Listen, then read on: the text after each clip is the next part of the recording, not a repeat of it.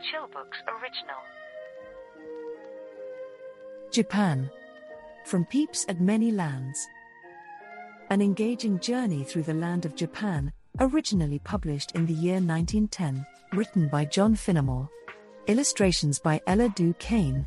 Another day is here, and you're ready for it. What to wear? Check. Breakfast, lunch, and dinner? Check. Planning for what's next and how to save for it? That's where Bank of America can help. For your financial to-dos, Bank of America has experts ready to help get you closer to your goals. Get started at one of our local financial centers or 24/7 in our mobile banking app. Find a location near you at bankofamerica.com/talktous. What would you like the power to do? Mobile banking requires downloading the app and is only available for select devices. Message and data rates may apply. Bank of America N.A., member FDIC. Chapter 1. The Land of the Rising Sun. Far away from our land, on the other side of the world, lies a group of islands which form the Kingdom of Japan. The word Japan means the land of the rising sun, and it is certainly a good name for a country of the Far East, the land of sunrise. The flag of Japan, too, is painted with a rising sun which sheds its beams on every hand, and this flag is now forever famous. So great and wonderful have been the victories in which it has been borne triumphant over Russian arms. In some ways the Japanese are fond of comparing themselves with their English friends and allies. They point out that Japan is a cluster of islands off the coast of Asia, as Britain is a cluster of islands off the coast of Europe. 50 years ago Japan lay hidden from the world, she forbade strangers to visit the country, and very little was known of her people and her customs. 50 years ago Japan was in the purely feudal stage. Her great native princes were called daimyos. Each had a strong castle and a private army of his own. There were ceaseless feuds between these princes and constant fighting between their armies of samurai, as their followers were called. Japan was like England at the time of our War of the Roses. Family quarrels were fought out in pitched battle. All that has now gone. The daimyos have become private gentlemen, the armies of samurai have been disbanded, and Japan is ruled and managed just like a European country, with judges, and policemen, and law courts, after the model of Western lands. When the Japanese decided to come out and take their place among the great nations of the world, they did not adopt any half measures, they simply came out once and for all. They threw themselves into the stream of modern inventions and movements with a will.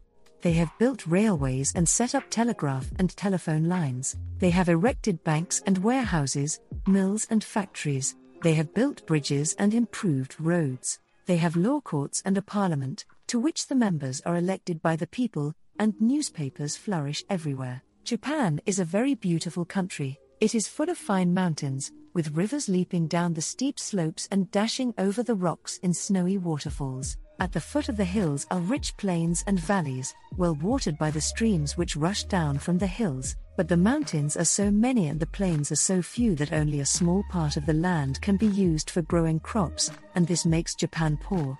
Its climate is not unlike ours in Great Britain, but the summer is hotter, and the winter is in some parts very cold. Many of the mountains are volcanoes, some of these are still active, and earthquakes often take place. Sometimes these earthquakes do terrible harm. The Great Earthquake of 1871 killed 10,000 people, injured 20,000, and destroyed 130,000 houses. The highest mountain of Japan also is the most beautiful, and it is greatly beloved by the Japanese, who regard it as a sacred height. Its name is Fujisan, or Fusiyama, and it stands near the sea and the capital city of Tokyo. It is of most beautiful shape, an almost perfect cone, and it springs nearly 13,000 feet into the air. From the sea it forms a most superb and majestic sight. Long before a glimpse can be caught of the shore and the city, the traveler sees the lofty peak, crowned with a glittering crest of snow, rising in lonely majesty, with no hint of the land on which it rests. The Japanese have a great love of natural beauty, and they adore Fujisan. Their artists are never tired of painting it, and pictures of it are to be found in the most distant parts of the land. Chapter 2: Boys and Girls in Japan. In no country in the world do children have a happier childhood than in Japan. Their parents are devoted to them, and the children are always good. This seems a great deal to say, but it is quite true. Japanese boys and girls behave as quietly and with as much composure as grown-up men and women. From the first moment that it can understand anything, a Japanese baby is taught to control its feelings. If it is in pain or sad, it is not to cry or to pull an ugly face that would not be nice for other people to hear or see. If it is very merry or happy, it is not to laugh too loudly or to make too much noise that would be vulgar. So the Japanese boy or girl grows up very quiet, very gentle, and very polite, with a smile for everything and everybody. While they are little, they have plenty of play and fun when they are not in school. In both towns and villages, the streets are the playground, and here they play ball, or battledore and shuttlecock, or fly kites. Almost every little girl has a baby brother or sister strapped on her back, for babies are never carried in the arms in Japan except by the nurses of very wealthy people. The baby is fastened on its mother's or its sister's shoulders by a shawl, and that serves it for both cot and cradle. The little girl does not lose a single scrap of her play because of the baby. She runs here and there, striking with her battledore, or racing after her friends, and the baby swings to and fro on her shoulders, its little head wobbling from side to side as if it were going to tumble off. But it is perfectly content, and either watches the game with its sharp little black eyes, or goes calmly off to sleep. In the form of their dress, both boys and girls appear alike, and, more than that, they are dressed exactly like their parents. There is no child's dress in Japan. The garments are smaller, to fit the small wearers, that is all. The main article of dress is a loose gown, called a kimono. Under the outer kimono is an inner kimono, and the garments are girt about the body with a large sash, called an obi. The obi is the pride of a Japanese girl's heart. If her parents are rich, it will be of shining costly silk or rich brocade or cloth of gold. If her parents are poor, they will make an effort to get her one as handsome as their means will allow. Next to her obi, she prides herself on the ornaments which decorate her black hair, fine hairpins, with heads of tortoiseshell or coral or lacquer, and hair combs, all most beautifully carved. A boy's obi is more for practical use, and is not of such splendor as his sister's. When he is very small, his clothes are of yellow, while his sister's are of red. At the age of 5 he puts on the hokama, and then he is a very proud boy. The hokama is a kind of trousers made of silk, and is worn by men instead of an underkimono. At 5 years old, a boy is taken to the temple to thank the gods who have protected him thus far, and as he struts along, and hears with joy his hokama rustling its stiff new silk beneath his kimono, he feels himself a man indeed, and that his babyhood of yesterday is left far behind.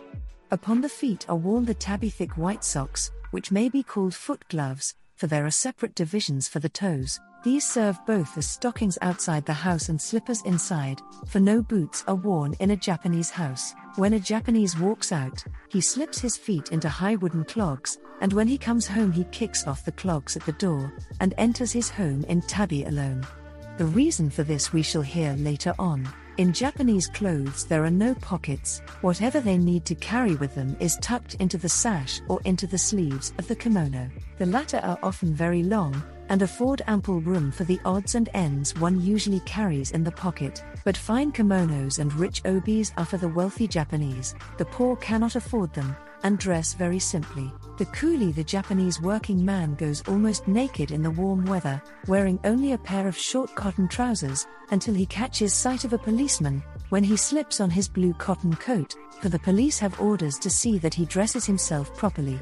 His wife wears a cotton kimono, and the pair of them can dress themselves handsomely for coolies from head to foot for a sum of 45 sen, which, taking the sen at a halfpenny, amounts to 1s. 10 to 1/2d. In our money. Chapter 3, Boys and Girls in Japan, continued. When Japanese boys and girls go to school, they make very low bows to their teacher and draw in the breath with a buzzing sound. This is a sign of deep respect, and the teacher returns their politeness by making low bows to them. Then the children sit down and begin to learn their lessons. Their books are very odd-looking affairs to us. Not only are they printed in very large characters, but they seem quite upside down. To find the first page you turn to the end of the book, and you read it backwards to the front page. Again, you do not read from left to right, as in our fashion, but from right to left. Nor is this all, for the lines do not run across the page, but up and down. Altogether, a Japanese book is at first a very puzzling affair. When the writing lesson comes, the children have no pens, they use brushes instead. They dip their brushes in the ink and paint the words one under the other, beginning at the top right-hand corner and finishing at the bottom left-hand corner. If they have an address to write on an envelope, they turn that upside down and begin with the name of the country and finish with the name of the person: England, London, Kensington Gardens, Brown John Mr. But Japanese children have quite as many things to learn at home as at school. At school they learn arithmetic, geography, history, and so on, just as children do in England, but their manners and their conduct towards other people are carefully drilled into them by their parents. The art of behaving yourself towards others is by no means an easy thing to learn in Japan. It is not merely a matter of good feeling, gentleness, and politeness, as we understand it, but there is a whole complicated system of behavior, how many bows to make, and how they should be made. There are different forms of salutation to superiors, equals, and inferiors. Different ranks of life have their own ways of performing certain actions, and it is said that a girl's rank may easily be known merely by the way in which she hands a cup of tea to a guest. From the earliest years the children are trained in these observances, and they never make a mistake. The Japanese baby is taught how to walk, how to bow, how to kneel and touch the floor with its forehead in the presence of a superior, and how to get up again, and all is done in the most graceful manner and without disturbing a single fold in its kimono. A child is taught very carefully how to wait on people, how to enter the room, how to carry a tray or bowl at the right height, and, above all, how to offer a cup or plate in the most dainty and correct style. One writer speaks of going into a Japanese shop to buy some articles he wanted. The master, the mistress, the children, all bent down before him. There was a 2-year-old baby boy asleep on his sister's back, and he, too, was awakened and called upon to pay his respects to the foreign gentleman. He woke without a start or a cry, understood at once what was required of him, was set on his feet, and then proceeded to make his bows and to touch the ground with his little forehead, just as exactly as his elder relatives. This done, he was restored once more to the shawl, and was asleep again in a moment. The art of arranging flowers and ornaments is another important branch of a girl's home education. Everything in a Japanese room is carefully arranged so that it shall be in harmony with its surroundings. The arrangement of a bunch of flowers in a fine porcelain jar is a matter of much thought and care. Children are trained how to arrange blossoms and boughs so that the most beautiful effect may be gained, and in many Japanese houses may be found books which contain rules and diagrams intended to help them in gaining this power of skillful arrangement. This feeling for taste and beauty is common to all Japanese, even the poorest. A well-known artist says, "Perhaps, however, one of the most curious experiences I had of the native artistic instinct of Japan occurred in this way. I had got a number of fan holders, and was busying myself one afternoon arranging them upon the walls. My little Japanese servant boy was in the room, and as I went on with my work I caught an expression on his face from time to time which showed me that he was not over-pleased with my performance. After a while, as this dissatisfied expression seemed to deepen, I asked him what the matter was. Then he frankly confessed that he did not like the way in which I was arranging my fan holders. "Why did you not tell me so at once?" I asked. "You are an artist from England," he replied, and it was not for me to speak. However, I persuaded him to arrange the fan holders himself after his own taste, and I must say that I received a remarkable lesson. The task took him about 2 hours placing, arranging, adjusting, and when he had finished, the result was simply beautiful. That wall was a perfect picture, every fan holder seemed to be exactly in its right place, and it looked as if the alteration of a single one would affect and disintegrate the whole scheme. I accepted the lesson with due humility, and remained more than ever convinced that the Japanese are what they have justly claimed to be an essentially artistic people, instinct with living art.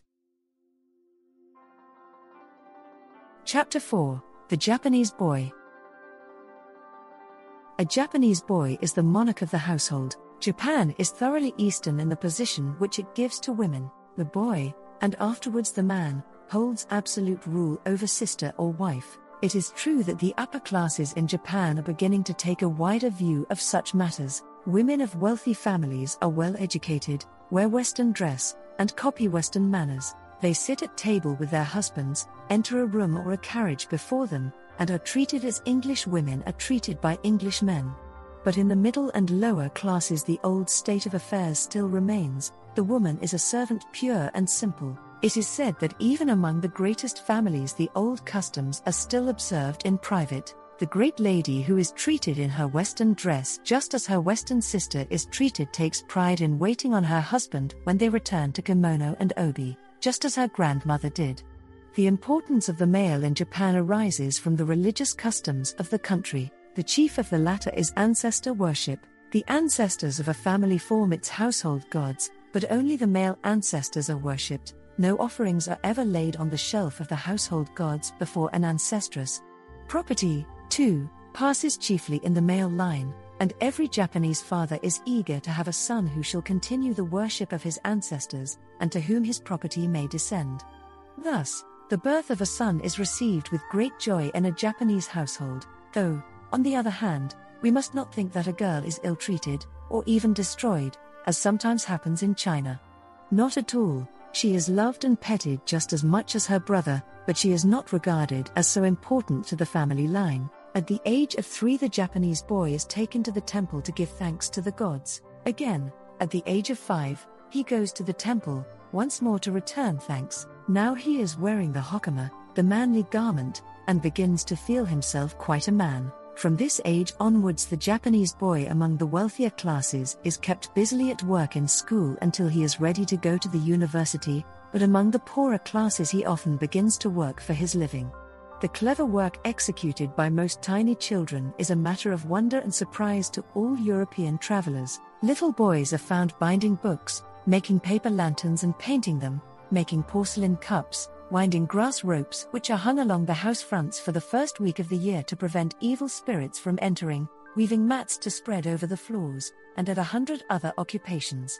It is very amusing to watch the practice of the little boys who are going to be dentists. In Japan the dentist of the people fetches out an aching tooth with thumb and finger, and will pluck it out as surely as any tool can do the work, so his pupils learn their trade by trying to pull nails out of a board.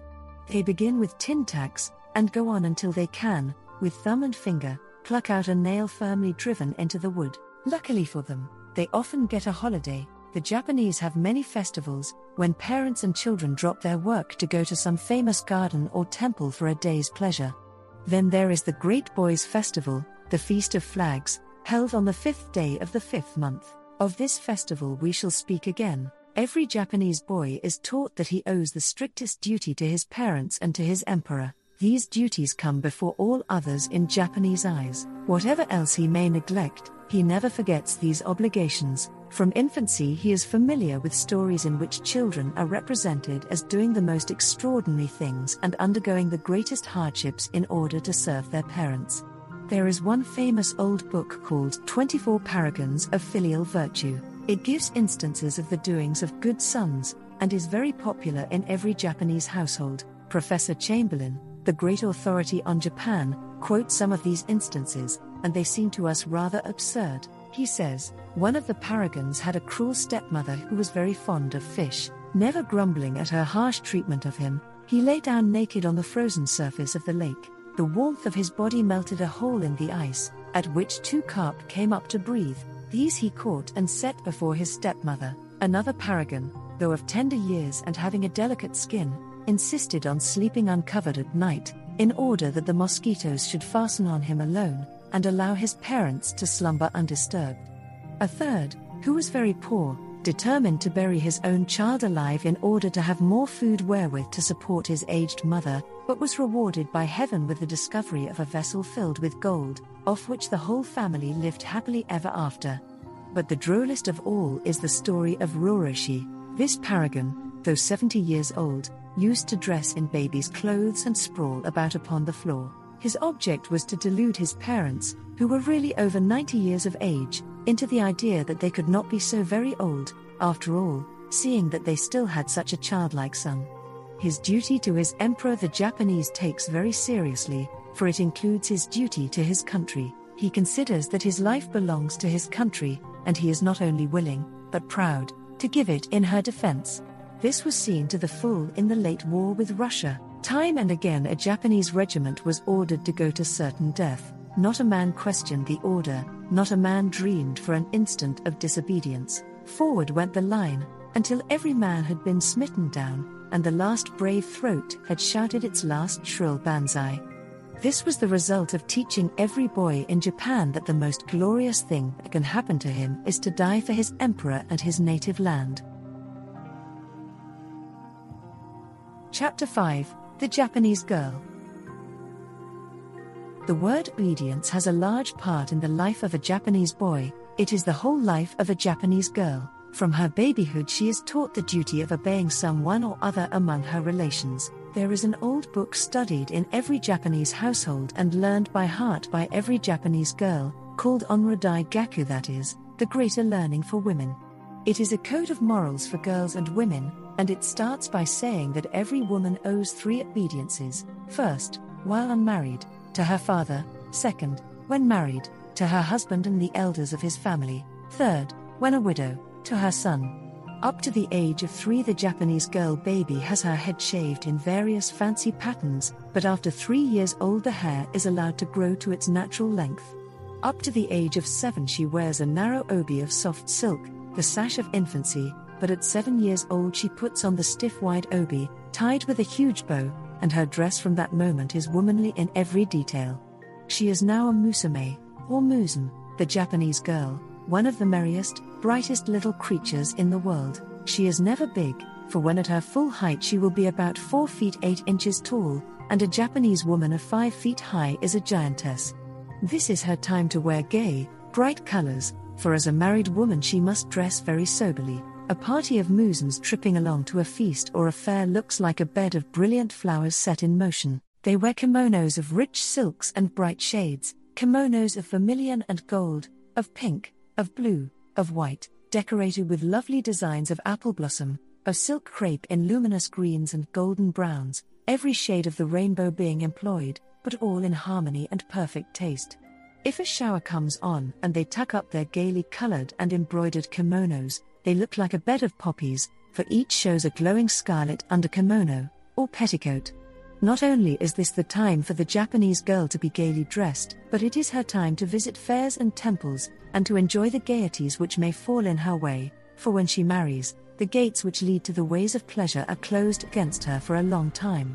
The duties of a Japanese wife keep her strictly at home, until the golden day dawns when her son marries and she has a daughter-in-law upon whom she may thrust all the cares of the household. Then once more she can go to temples and theaters, fairs and festivals, while another drudges in her stead. Marriage is early in Japan. A girl marries at 16 or 17, and to be unmarried at 20 is accounted a great misfortune. At marriage she completely severs herself from her own relations, and joins her husband's household. This is shown in a very striking fashion by the bride wearing a white kimono, the color of mourning, and more. When she has left her father's house, fires of purification are lighted, just as if a dead body had been borne to the grave. This is to signify that henceforward the bride is dead to her old home, and her whole life must now be spent in the service of her husband and his relations. The wedding rites are very simple. There is no public function, as in England, and no religious ceremony. The chief feature is that the bride and bridegroom drink 3 times in turn from 3 cups, each cup having 2 spouts. These cups are filled with sake, the national strong drink of Japan, a kind of beer made from rice. This drinking is supposed to typify that henceforth they will share each other's joys and sorrows, and this sipping of sake constitutes the marriage ceremony. The young wife now must bid farewell to her fine clothes and her merry-making. She wears garments of a soft of color, or greys or fawns, quiet shades, but often of great charm. She has now to rise first in the morning, to open the shutters which have closed the house for the night, for this is a duty she may not leave to the servants. If her husband's father and mother dwell in the same house, she must consider it an honor to supply all their wants, and she is expected to become a perfect slave to her mother-in-law. It is not uncommon for a meek little wife, who has obeyed everyone, to become a perfect tyrant as a mother-in-law, ordering her son's wife right and left, and making the younger woman's life a sheer misery.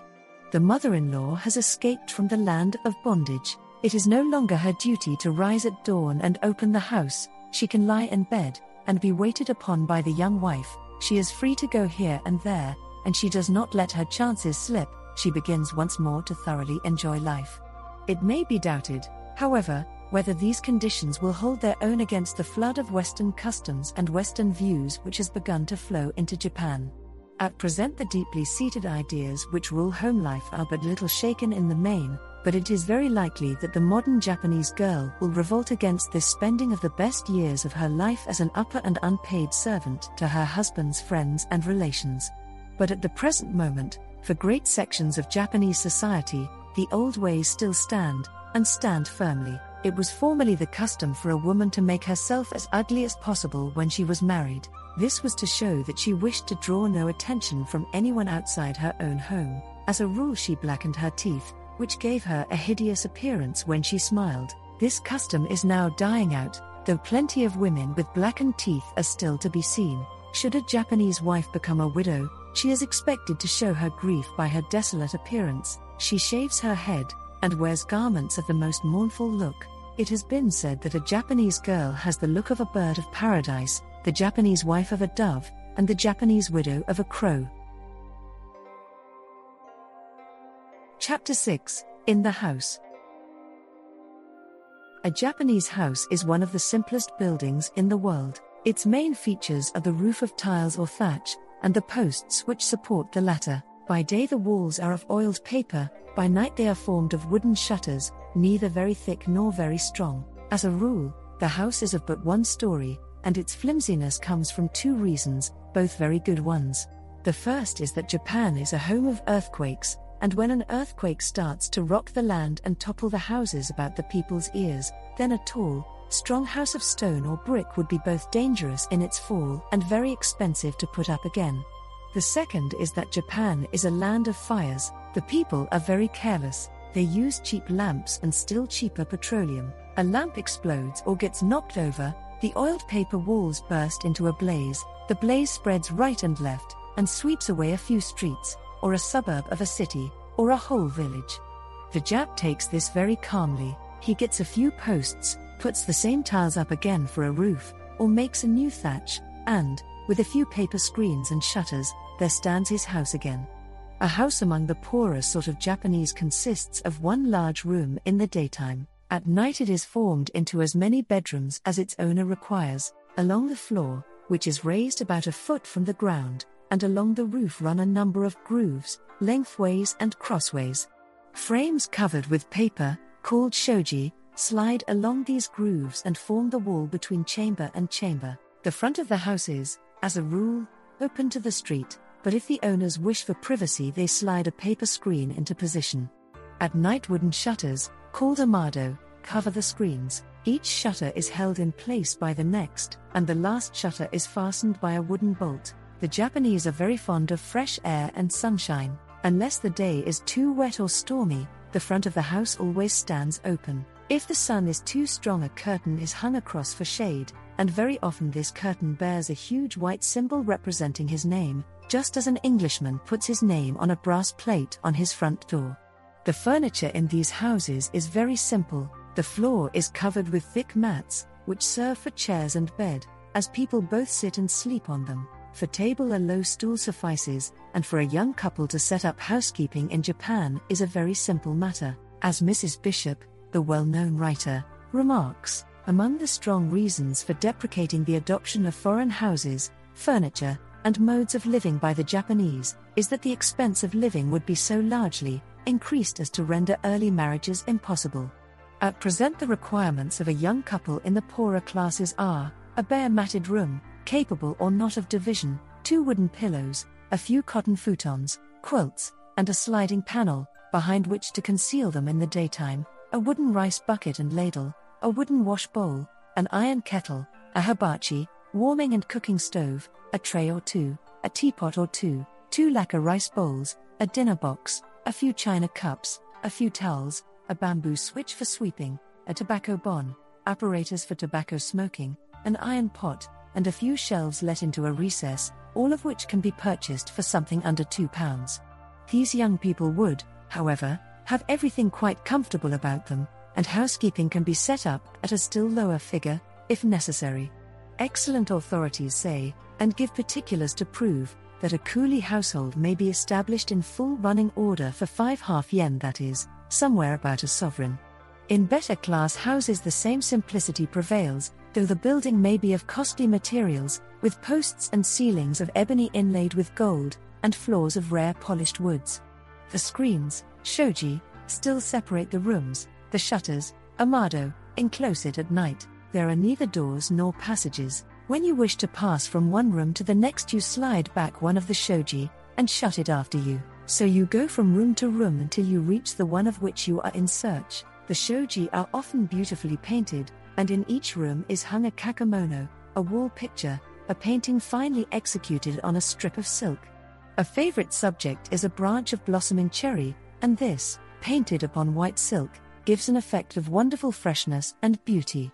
There is no chimney, for a Japanese house knows nothing of a fireplace. The simple cooking is done over a stove burning charcoal, the fumes of which wander through the house and disperse through the 100 openings afforded by the loosely fitting paper walls.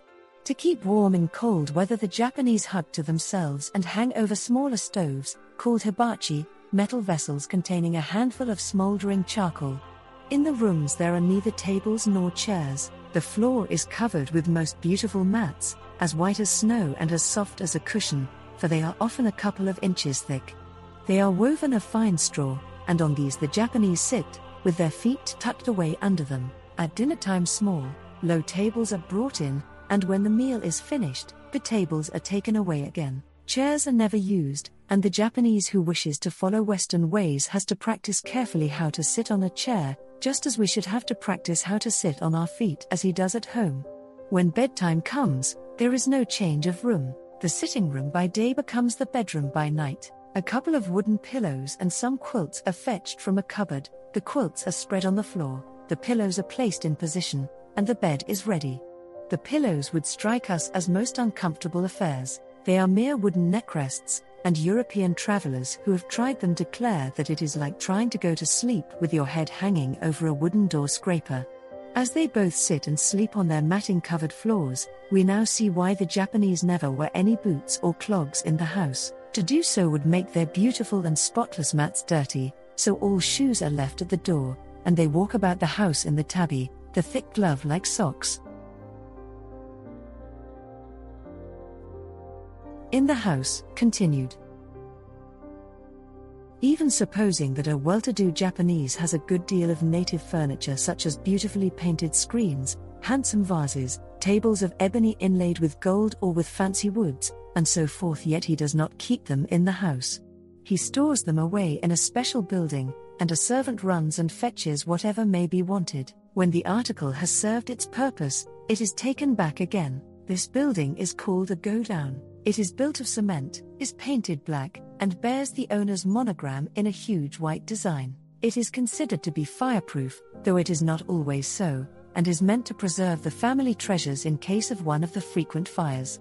It may be stored with a great variety of furniture and ornaments, but very few see the light at one time. The Japanese does not fill his house with all the decorations he may own, and live with them constantly. If he has a number of beautiful porcelain jars and vases, he has one out at one time, another at another. A certain vase goes with a certain screen, and every time a change is made, the daughters of the house receive new lessons in the art of placing the articles and decking them with flowers and boughs of blossom in order to gain the most beautiful effect.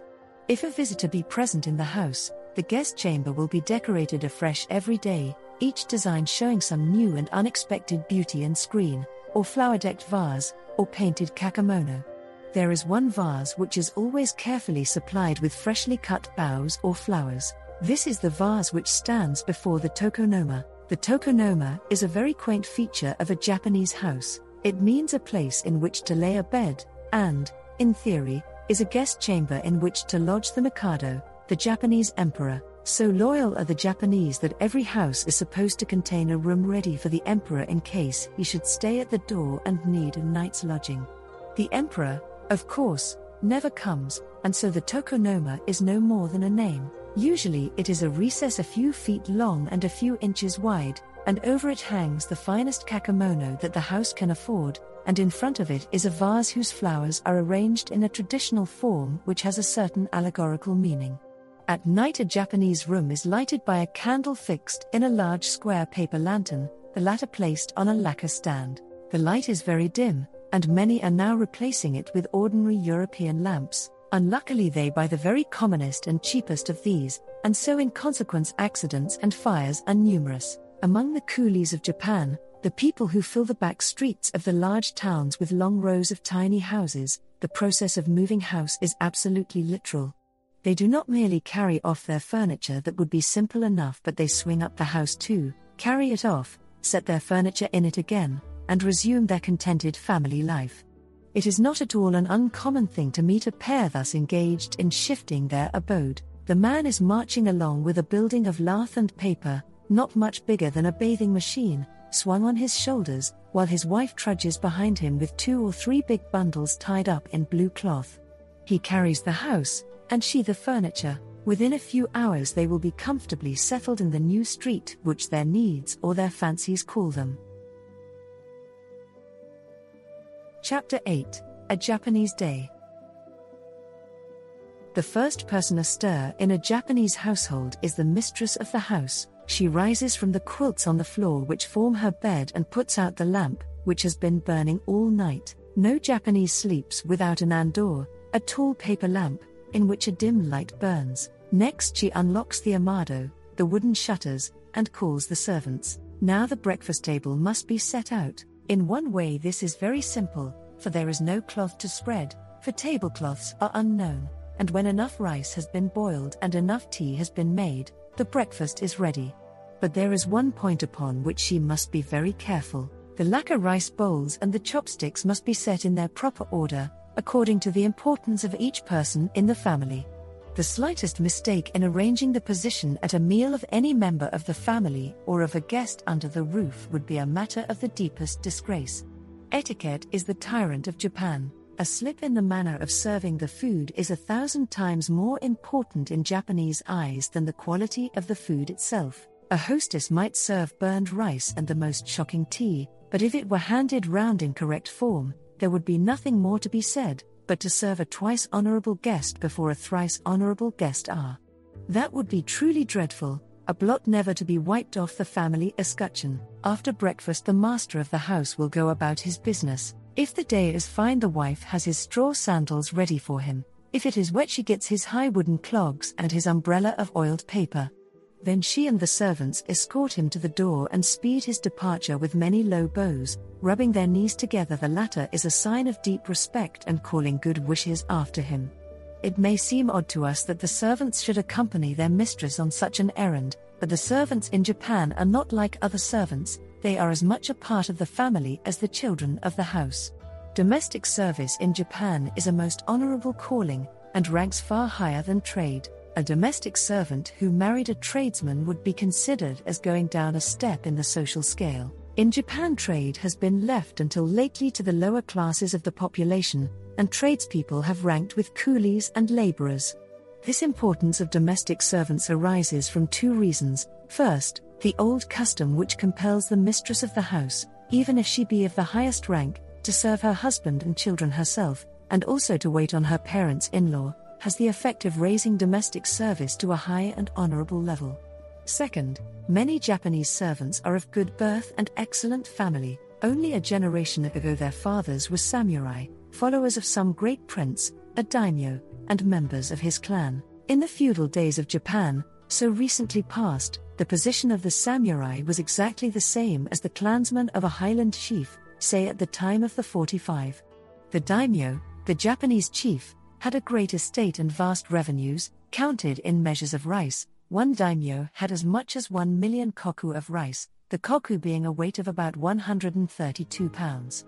But out of these revenues he had to maintain his clan, his samurai, the members of his private army. The samurai clansmen were the exact counterparts of Highlanders. The poorest considered himself a gentleman and a member of his chief's family. He held trade and handicrafts in the utmost disdain. He lived only for war and the defense of his lord.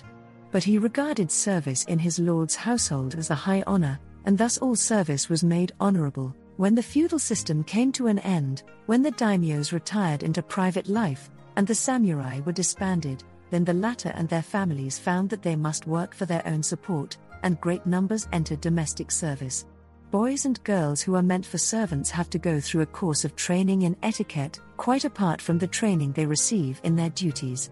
This training is intended to maintain the proper distance between employer and servant, while, in a sense, allowing them to be perfectly familiar. The Japanese servant bows low and kneels to her mistress, and addresses her always in the tone of voice used by an inferior to a superior, yet she will join in a conversation between her mistress and a caller, and laugh with the rest at any joke which is made. It sounds difficult to believe that servants do not become too forward under such conditions, but they never do. Their perfect taste and good breeding forbid that they should pass over a certain line where familiarity would go too far. The position of a servant in Japan is shown by the fact that, though her master or mistress will speak to her as a servant, yet a caller or guest must always use the tone of equality and address her as san, miss. In the absence of the mistress, servants are expected to entertain any callers, and they do this with the perfection of gentle manners and exquisite politeness. A lady writer says, "I remember once being very much at sea when I was taken to pay a call on a Japanese lady of the well-to-do class. Not being able to speak a word of the language, I was unable to follow the conversation which took place between the charming little lady who greeted us at the inner shutters and my friend. She was dressed in the soft grey kimono and obi of a middle-aged woman, and her exquisite manner and gentleness made me feel as heavy as my boots, which I had not been allowed to take off, sounded on the delicate floor matting compared to her soft white foot gloves. My friend addressed her as san, and seemed to speak to her just as a guest would to her hostess. We had tea on the floor, and my friend chatted pleasantly for some time with the little grey figure, when suddenly the sound of wheels on the gravel outside caught my ears, and the next instant there was the scuffling of many feet along the polished wooden passage which led to the front door, and the eager cry of 'Oh Kerry! Oh Kerry!' Honourable return." Our hostess for the time rose from her knees, smiled, and begged us to excuse her honourable rudeness. When she had hurried off to join in the cry of welcome, my friend said, "Oh, I am glad she has come." "Who has come?" I asked. "The lady we came to see," she said. "Then, who was the charming little lady who poured out tea for us?" I asked. My friend smiled. "Oh, that was only the housemaid." A man dealing with the same point remarks, "It is very important that a Japanese upper servant should have good manners, for he is expected to have sufficient knowledge of etiquette to entertain his master's guests if his master is out." After rubbing his knees together and hissing and kowtowing, bowing low, he will invite you to take a seat on the floor, or, more correctly speaking, on your heels, with a flat cushion between your knees and the floor to make the ordeal a little less painful. He will then offer you 5 cups of tea. It is the number of cups that signifies, not the number of callers, and dropping on his own heels with ease and grace, enter into an affable conversation, humble to a degree, but perfectly familiar, until his master arrives to relieve him. Even after his master has arrived he may stay in the room, and is quite likely to cut into the conversation, and dead certain to laugh at the smallest apology for a joke. Chapter 9, A Japanese Day, continued.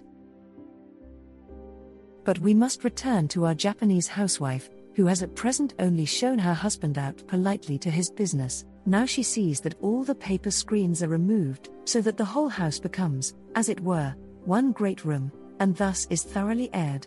The beds are rolled up and put away in cupboards, and the woodwork is carefully rubbed down and polished. Perhaps the flowers in the vases are faded, and it is a long and elaborate performance to rearrange the beautiful sprays and the blossoms brought in from the garden. Cooking is not by any means so important a matter in her household life as it is in that of her Western sister. If her rice box is well filled, her tea caddy well stored, her pickle jar and store of vegetables in good order, she has little more to think about. Rice is the staple food of Japan, and is eaten at every meal by rich or poor, taking the place of our bread. It is of particularly fine quality, and at meals is brought in small bright-looking tubs kept for this exclusive purpose and scrupulously clean. It is then helped each individual in small quantities, and steaming hot. The humblest meal is served with nicety, and with the rice various tasty condiments, such as pickles, salted fish, and numerous other dainty little appetizers, are eaten. To moisten the meal, tea without sugar is taken. A hibachi, or charcoal basin, generally occupies the central position, round which the meal is enjoyed, and on the fire of which the teapot is always kept easily boiling. When the Japanese housekeeper goes to market, she turns her attention, after the rice merchants, to the fish and vegetable stalls. At the fish stall, nothing that comes out of the sea is overlooked. She buys not only fish, but seaweed, which is a common article of diet. It is eaten raw, it is also boiled, pickled, or fried. It is often made into soup. Sea slugs, cuttlefish, and other creatures which we consider the mere offal of the sea, are eagerly devoured by the Japanese. At the vegetable stall there will be a great variety of things for sale: beans, peas, potatoes, maize, buckwheat, carrots, lettuce, turnips, squash, musk and watermelons, cucumbers, spinach, garlic, onions, leeks, chilies, capsicums, the produce of the eggplant, and a score of other things, including yellow chrysanthemum blossoms and the roots and seeds of the lotus. The Japanese eat almost everything that grows, for they delight in dock and ferns, in wild ginger and bamboo shoots, and consider the last a great tidbit. But to Europeans the Japanese vegetables seem very tasteless, and the chief of them all is very much disliked by Westerners. This is the famous daikon, the mighty Japanese radish, beloved among the poorer classes in its native land and abhorred by foreigners. It grows to an immense size, being often seen a yard long and as thick as a man's arm. When fresh it is harmless enough, but the Japanese love to pickle it, and Mrs. Bishop remarks, "It is slightly dried and then pickled in brine, with rice bran. It is very porous, and absorbs a good deal of the pickle in the 3 months in which it lies in it, and then has a smell so awful that it is difficult to remain in a house in which it is being eaten. It is the worst smell I know of except that of a skunk." The pickle seller's stall must not be forgotten. For the Japanese flavor their rather tasteless food with a wonderful variety of pickles and sauces. The great sauce is soy, made from fermented wheat and beans with salt and vinegar, and at times sake is added to it to heighten its flavor. This sauce is served with many articles of food, and fish are often cooked in it. When the Japanese housekeeper reaches home again, she finds that her servants have finished their simple duties. English women always wonder what there is in a Japanese house for servants to do. There are no fires to lay, no furniture to polish and clean, no carpets to sweep, and no linen to wash and mend, so Japanese servants spend much time chatting to each other, or sewing new kimonos together, or playing chess. As a rule, there are many more servants than are necessary to do the work. This is because servants are very cheap.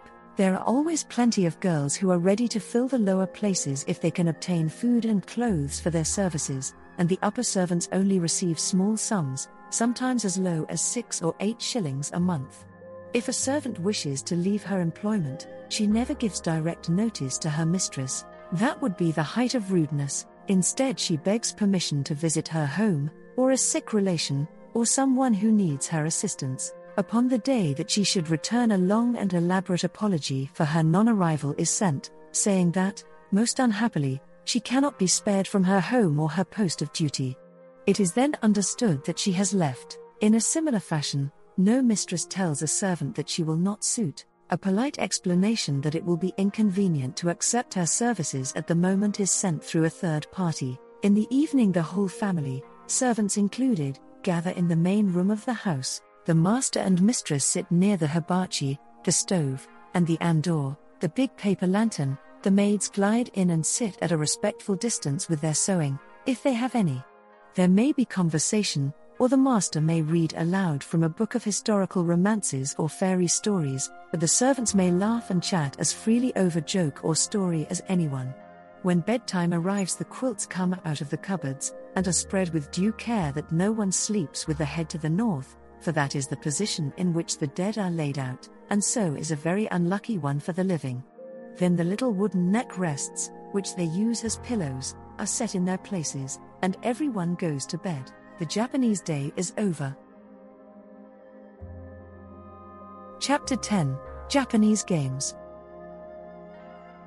The children of Japan have many games, and some of these games are shared with them by their fathers and mothers, yes, and by their grandfathers and grandmothers too, for an old man will fly a kite as eagerly as his tiny grandson. The girls play battledore and shuttlecock and bounce balls, and the boys spin tops and make them fight. A top fight is arranged thus: one boy takes his top, made of hard wood with an iron ring round it, winds it up with string, and throws it on the ground. While it is spinning merrily, another boy throws his top in such a way that it spins against the first top and knocks it over. So cleverly are the attacking tops thrown that the first top is often knocked to a distance of several feet. Other games are playing at war with toy weapons, hunting grasshoppers, which are kept in tiny cages of bamboo, and hunting fireflies. The last pastime is followed by Japanese of all ages, and the glittering flies are pursued by night, and struck down by a light fan. Wherever there is a stream of water, the boys set up toy water wheels, and these water wheels drive little mills and machines, which the boys have made for themselves in the cleverest fashion. Here is a group whose heads are very close together. Let us peep over their shoulders, and see what it is they watch so quietly and earnestly. This is a favorite trick. A small boy is setting a team of half a dozen beetles to draw a load of rice up a smooth, sloping board. He has made a tiny cart of paper, and filled it with rice. The traces of the cart are made of fine threads of silk, and he fastens the threads of silk to the backs of the beetles with gum. Now he has his strange team in motion, and the beetles are marching up the board, dragging their load. The tiny faces in the ring of watchers are filled with deep but motionless interest. Not one dreams of stretching out a finger. There is no need to say, "Don't touch."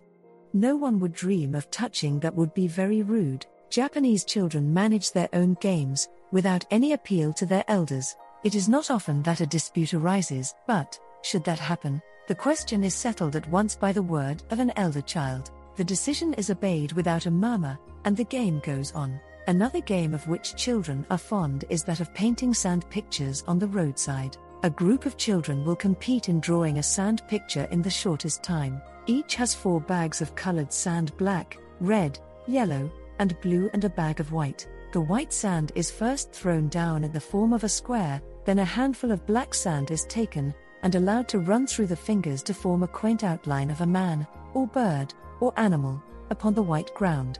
Next, the design is finished with the other colors, and very often a most striking effect is obtained by these child artists. But the most extraordinary and most fascinating thing of all is to watch the performance of a master in sand pictures. So dexterous and masterly is he that he will dip his hand first into a bag of blue sand and then into one of yellow, allowing the separate streams to trickle out unmixed, and then, with a slight tremble of the hand, these streams will be quickly converted into one thin stream of bright green, relapsing again into the streams of blue and yellow at a moment's notice.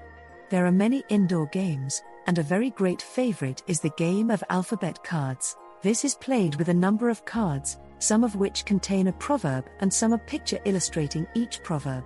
The children sit in a ring, and the cards are dealt to them. One of the children is the reader, and when he calls out a proverb, the one who has the picture corresponding to the proverb answers at once and gives up the card.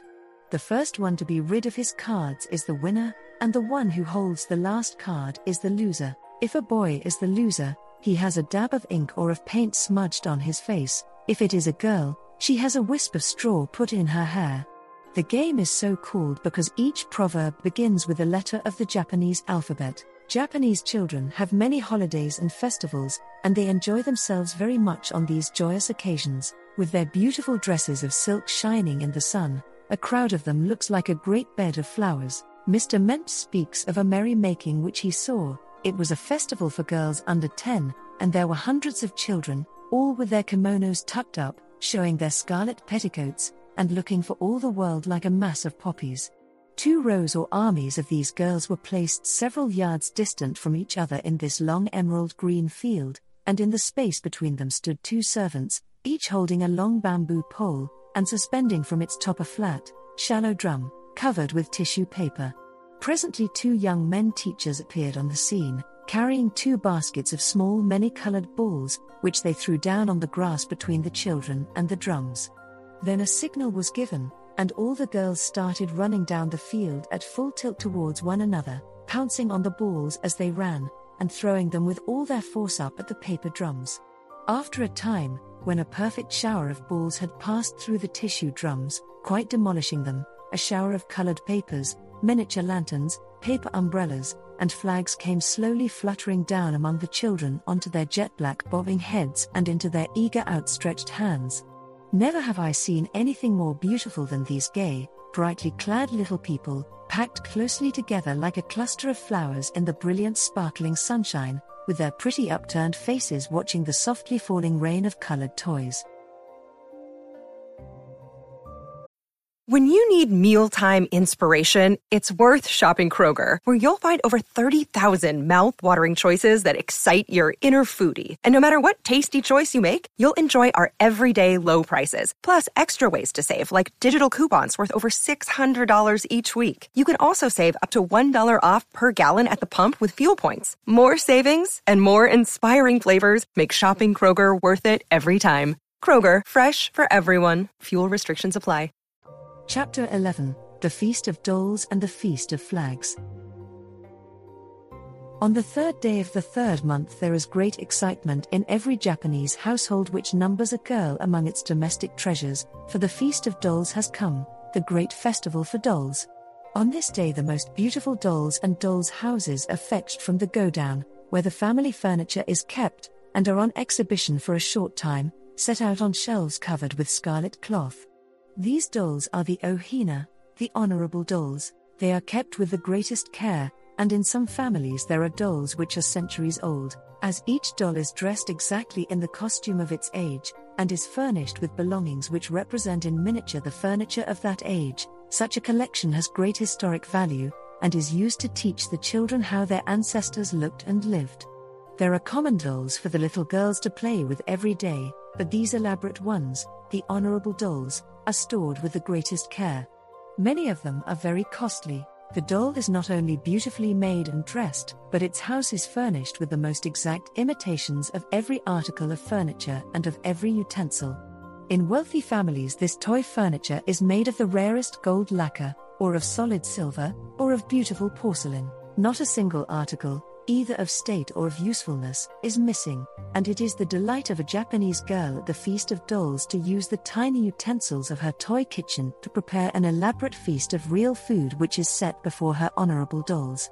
The beginning of a collection of such dolls is made as soon as a girl is born. Every girl child is presented with a pair of these dolls, and as time goes on she gathers all the articles which go with them. These dolls are always her own. When she marries she takes them to her new home. When the Ohina Matsuri, the Feast of Dolls, draws near, the Japanese shops begin to be full of the little images used at that time. The poorer are of painted earthenware, the finer are of wood, with clothes of the richest materials. These images, together with tiny bowls and pots, and stoves and trays, are used to set off and decorate the surroundings of the Feast of Dolls.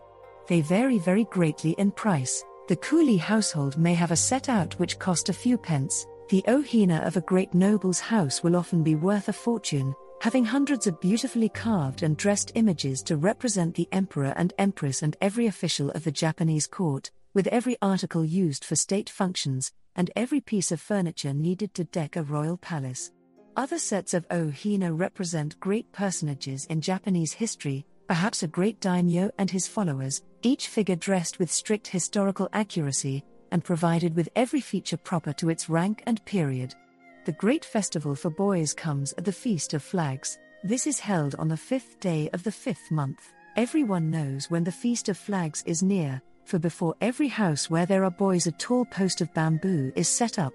Swinging from the top of each post is the figure of a huge carp, made of brightly colored paper. If a boy has been born in the house during the year, the carp is made bigger still. The body of the fish is hollow, and when the wind blows into it, it wriggles its fins and tail just like a fish swimming strongly. The Japanese choose the carp because they say it has the power of ascending streams swiftly against the current and of leaping over waterfalls. It is thus supposed to typify a young man breasting the stream of life, and thrusting his way through difficulties to success. As the boys' day draws near, the shops become full of toys for them. There are images bought for boys as well as for their sisters, but boys' images are those of soldiers, heroes, generals, famous old warriors, wrestlers, and so forth. The old Japanese were a warlike nation, and the toys provided for their sons at the Feast of Flags were helmets, flags, swords, bows and arrows, coats of mail, spears, and the like. The Feast of Flags itself is held on the day sacred to Hakama, the Japanese god of war, and the favorite game on that day is a mimic battle. The boys divide themselves into two parties, called Heike and Genji. These names represent two great old rival clans of the feudal days. Every Heike carries a red flag on his back, every Genji a white one. Each combatant also wears a helmet, consisting of a kind of earthenware pot. The combat is joined, and the small warriors hack at each other with bamboo swords. A well-directed blow will dash to pieces the earthenware pot, and the wearer is then compelled to own defeat. That side wins which breaks most pots on its opponent's heads, or captures most flags. This display of weapons, with blowing of horns and trumpets, serves another purpose also, for on the 5th day of the 5th month the Japanese believe that Oni, an evil-disposed god, comes down from the heavens to devour boys, or to bring great harm to them. But he fears sharp swords, so the long sword-shaped blades of the sweet flag are gathered from the edges of rivers and the sides of swampy rice fields, and used as decorations.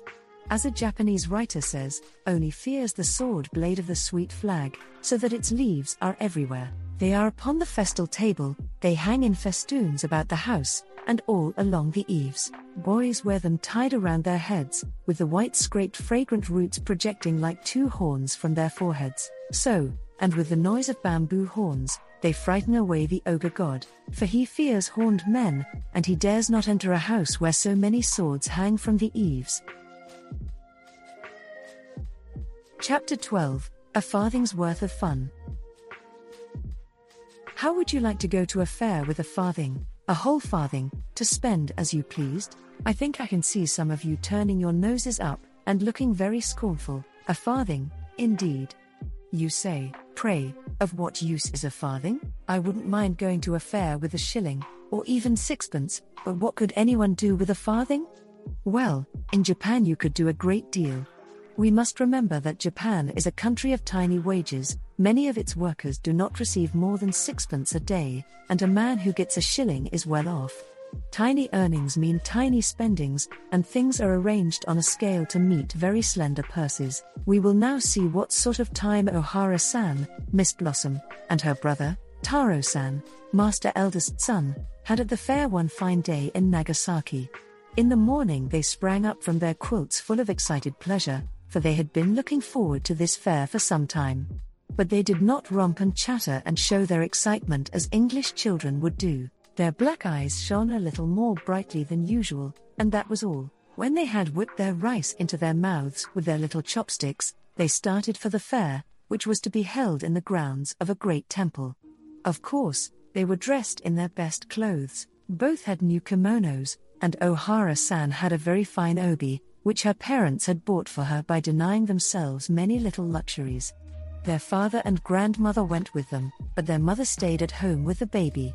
Their father wore a newly washed kimono, but his chief glory was an old bowler hat which a European gentleman had given to him. It had been much too large for him, but he had neatly taken it in, and now wore it with great pride. When they reached the fair they gave themselves up to its delights with all their hearts. There was so much to do and so much to see. Almost at once Ohara-san and Taro were beguiled by a sweetmeat stall. Each had 5 rin, and 5 rin make 1 farthing, or rather less, but we will call it a farthing for the sake of round figures. 1 rin apiece was spent here. The stall was in 2 divisions, one stocked with delicious little bottles of sugar water, the other with pieces of candy, tinted bright blue and red and green.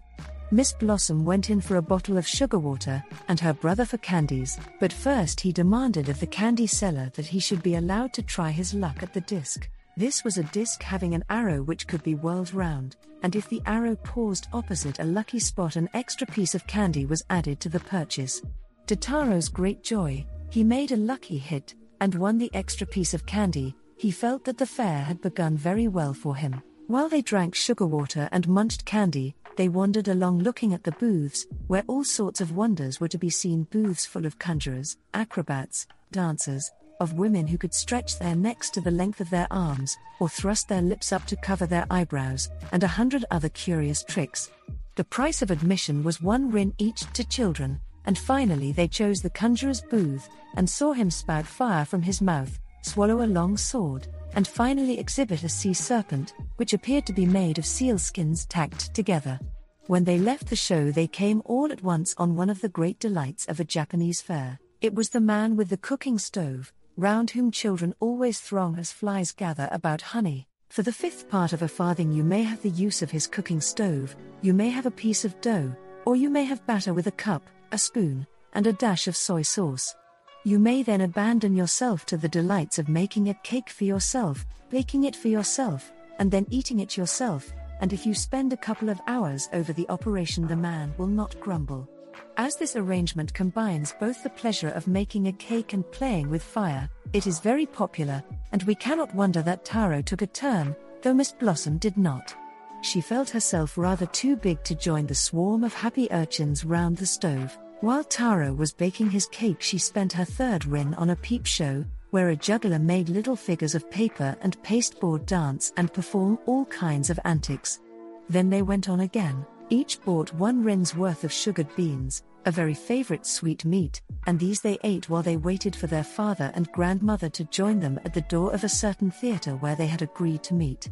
Into this theatre was pouring a stream of people, old and young, men, women, children, and babies, for a great historical play was to be performed, and it would shortly begin.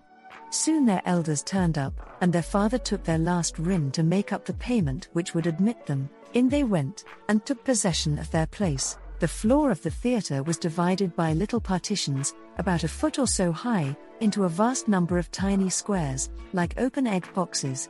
In one of these little boxes our friends squatted down on the floor, and the grandmother began to unpack the bundle which she had been carrying.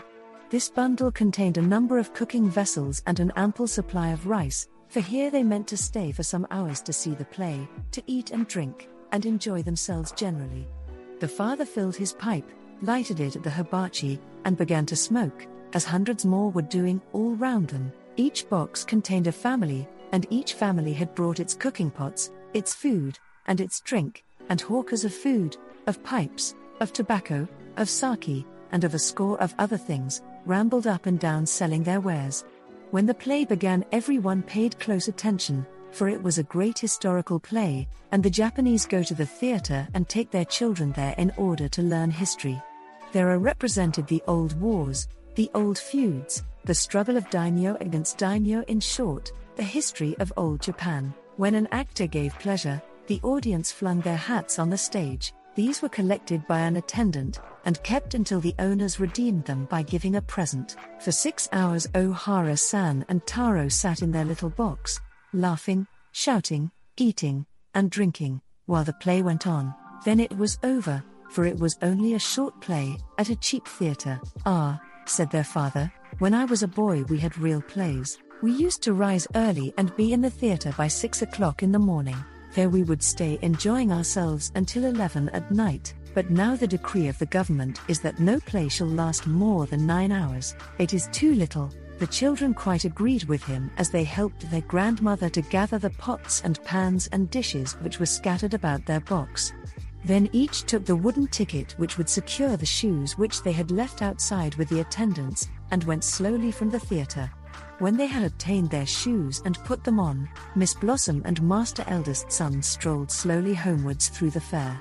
They had not another rin to spend. Their farthing's worth of fun was over. Chapter 13, Kite Flying.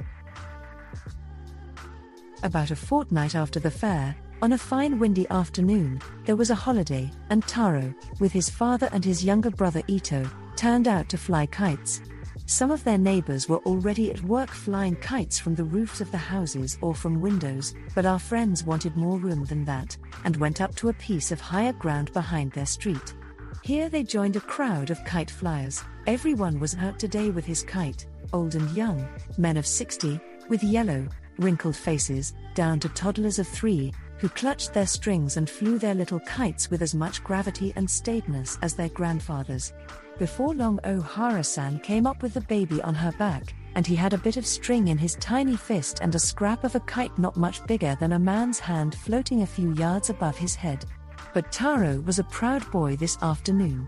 He was about to fly his first big fighting kite. It was made of tough, strong paper, stretched on a bamboo frame 5 feet square, a kite taller than his own father. The day before, Taro had pounded a piece of glass up fine and mixed it with glue.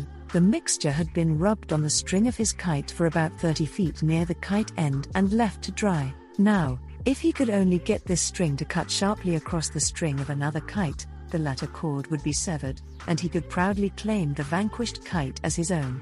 Kites of every color and shape hovered in the air above the wide open space. There were square kites of red, yellow, green, blue, every color of the rainbow. Many were decorated with gaily painted figures of gods, heroes, warriors, and dragons.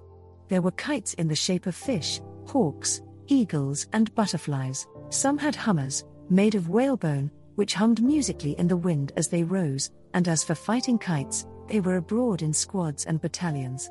In one place the fight was between single kites, in another a score of men with blue kites met a score with red kites, and the kites fluttered, darted, swooped, dived this way, that way, and every way, as they were skillfully moved by the strings pulled from below. Now and again one of them was seen to fall helplessly away and drift down the wind. Its string had been cut by some victorious rival, and it had been put out of the battle. Taro had his kite high up in the air very soon. It flew splendidly, and for some time he was very busy in trying it and learning its ways, for every kite has its own tricks of moving in the air. Then suddenly he saw a great brown eagle sailing towards it. He looked up and saw that a boy named Kanaya was directing the eagle kite towards his own, and that it was a challenge to a fight. Taro accepted at once, and the combat was joined. Kanaya brought his eagle swiftly over Taro's big square kite, brightly painted in bars of many colors, but Taro let out string and escaped.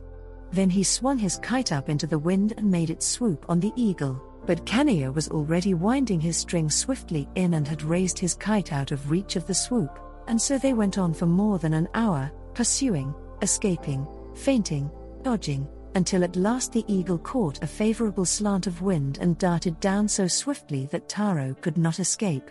The strings crossed, and the upper began to chafe the lower savagely. Taro tried to work his kite away, but in vain. The eagle's string was strong and sharp. At the next moment Taro felt a horrid slackness of his string. No more could he feel the strong, splendid pull of his big kite. There it was, going, falling headlong to the ground. Kanaya had won. Nothing now remained to Taro but to take his beating like a Japanese and a gentleman. With a cheerful smile he made 3 low bows to his conqueror. Kanaya, with the utmost gravity, returned the bows before he ran away to secure the kite he had won. Now, there had been a very interested and attentive observer of this battle in Ito, Taro's younger brother. Ito never said a word or moved a muscle of his little brown face when he saw his brother defeated and the big kite seized in triumph by Kanaya. But his black eyes gleamed a little more brightly in their narrow slits as he let out more string and waited for Kanaya to begin to fly again. Ito had succeeded to the possession of Taro's old kite. It was less than 2 feet square, but it flew well, and Ito had also anointed his string with a mixture of pounded glass and glue, and was ready for combat. Within 10 minutes Kanaya was flying once more, and now he had Taro's kite high in the air. He had put away his own big brown eagle, and was flying the kite he had just won. He had scarcely got it well up when a smaller square kite came darting down upon it from a great height. Ito had entered the lists, and a fresh battle began. It was even longer and stubborner than the first, for Ito's kite, being much smaller, had much less power in the air, but Ito made up for this by showing the greatest skill in the handling of his kite, and quite a crowd gathered to see the struggle, watching every movement in perfect silence and with the deepest gravity. Suddenly Ito pounced. He caught a favorable gust of wind, and swung his line across Kanaya's with the greatest dexterity. Saw went the line, and at the next moment the great kite went tumbling down the wind, and Kanaya and Ito exchanged the regulation bows. Then the latter looked at his brother without a word, and Taro ran to seize his beloved kite again. "It is yours now, Ito," said the elder brother, when he came back. "Oh no," said Ito, "we will each keep our own. I am glad I got it back from Kanaya." Chapter 14, Fairy Stories. When Taro and Ito went home that night with their kites, they were glad to sit down and rest, for they had been running about until they were quite tired. When they had eaten their suppers of rice from their little brown bowls of lacquer, they begged their grandmother to tell them a story, and she told them the famous old story of Momotaro, beloved of every child in Japan. And this is what she told them. Once upon a time an old man and an old woman lived near a river at the foot of a mountain. Every day the old man went to the mountain to cut wood and carry it home, while the old woman went to the river to wash clothes. Now, the old woman was very unhappy because she had no children. It seemed to her that if she only had a son or a daughter she would be the most fortunate old woman in the world. Well, one day she was washing the clothes in the river, when she saw something floating down the stream towards her. It proved to be a great pear, and she seized it and carried it home. As she carried it she heard a sound like the cry of a child. She looked right and left, up and down, but no child was to be seen. She heard the cry again, and now she fancied that it came from the big pear, so she cut the pear open at once, and, to her great surprise and delight, she found that there was a fine baby sitting in the middle of it. She took the child and brought it up, and because he was born in a pear she called him Momotaro. Momotaro grew up a strong, fine boy, and when he was 17 years old he started out to seek his fortune. He had made up his mind to attack an island where lived a very dreadful ogre. The old woman gave him plenty of food to eat on the way, corn and rice wrapped in a bamboo leaf, and many other things, and away he went. He had not gone far when he met a wasp. "Give me a share of your food, Momotaro," said the wasp, "and I will go with you and help you to overcome the ogre." "With all my heart," said Momotaro, and he shared his food at once with the wasp. Soon he met a crab, and the same agreement was made with the crab, and then with a chestnut, and last of all with a millstone. So now the 5 companions journeyed on together towards the island of the ogre. When the island was reached they crept up to the house of the ogre, and found that he was not in his room, so they soon made a plan to take advantage of his absence. The chestnut laid itself down in the ash of a charcoal fire which had been burning on the hearth. The crab hid himself in a washing pan nearly full of water. The wasp settled in a dusky corner. The millstone climbed onto the roof, and Momotaro hid himself outside. Before long the ogre came back, and he went to the fire to warm his hands. The chestnut at once cracked in the hot ashes, and threw burning cinders over the ogre's hands. The ogre at once ran to the washing pan, and thrust his hands into it to cool them. The crab caught his fingers and pinched them till the ogre roared with pain. Snatching his hands out of the pan, the ogre leapt into the dusky corner as a safe place, but the wasp met him and stung him dreadfully. In great fright and misery the ogre tried to run out of the room, but down came the millstone with a crash on his head and killed him at once. So, without any trouble to himself, and by the help of the faithful friends which his kindness had made for him, Momotaro gained possession of the ogre's wealth, and his fortune was made.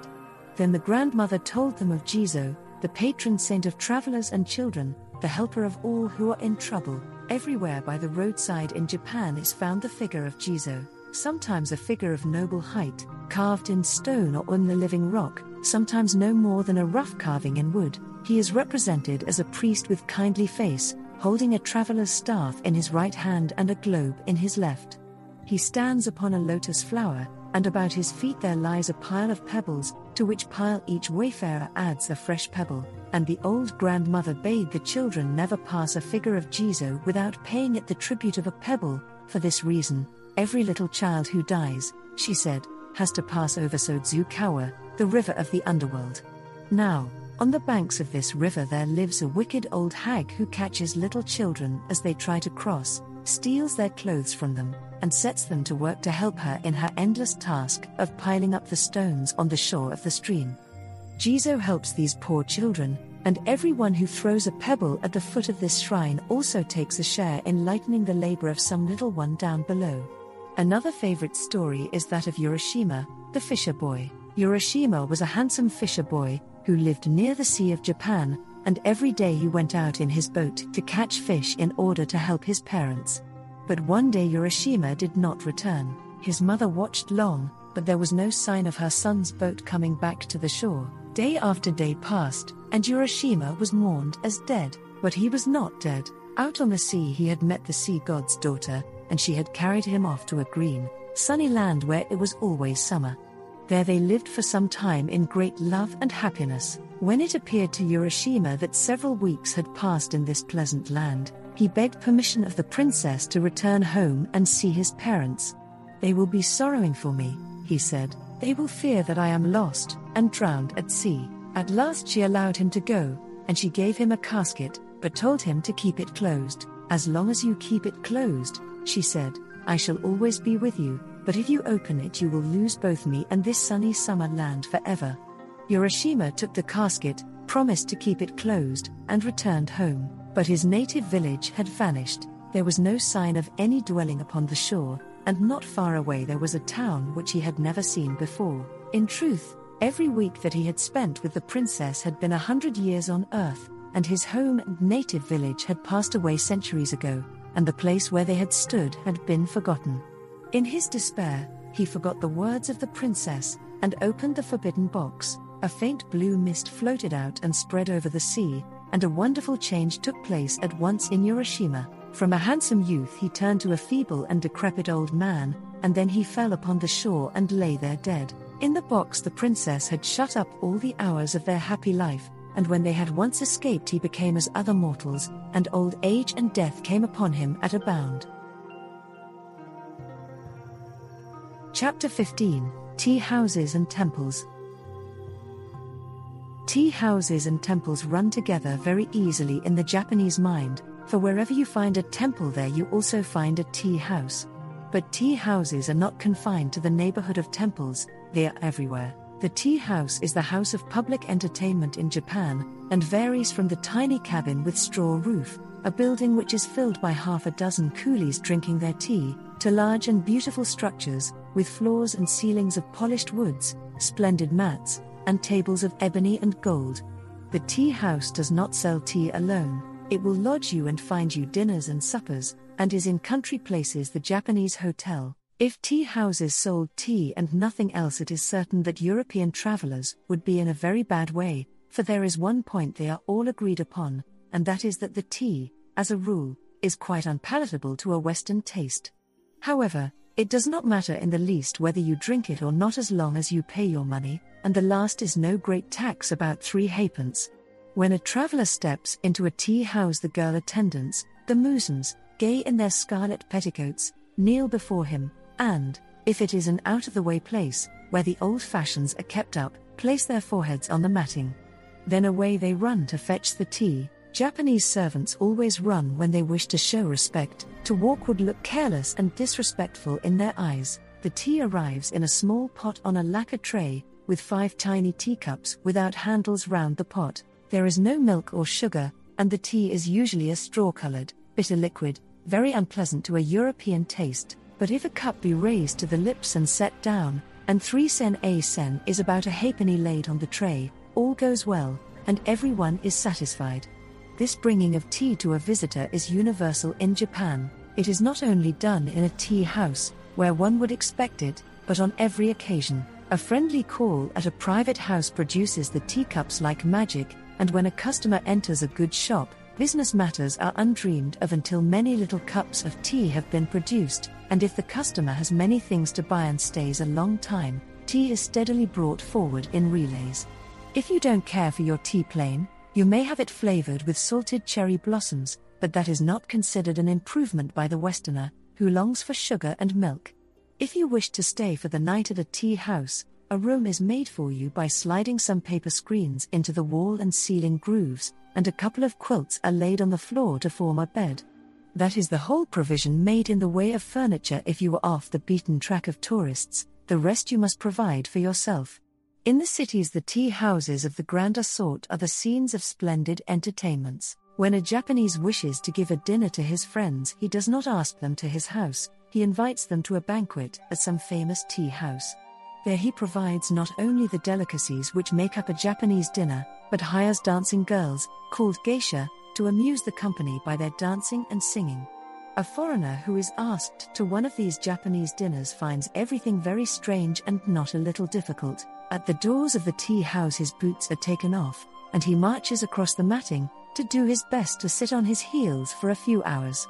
This gives him the cramp, and soon he is reduced to sitting with his back against the wall and his legs stretched out before him. He can manage in this way pretty fairly. There may be a table before him, or there may not. If there is a table, it will be a tiny affair about a foot high. There will be no tablecloth, no glasses, no knives and forks, no spoons, and no napkin. He will be expected to deal with his food with a pair of chopsticks. When these are set before him, he will see that the two round slips of wood are still joined together.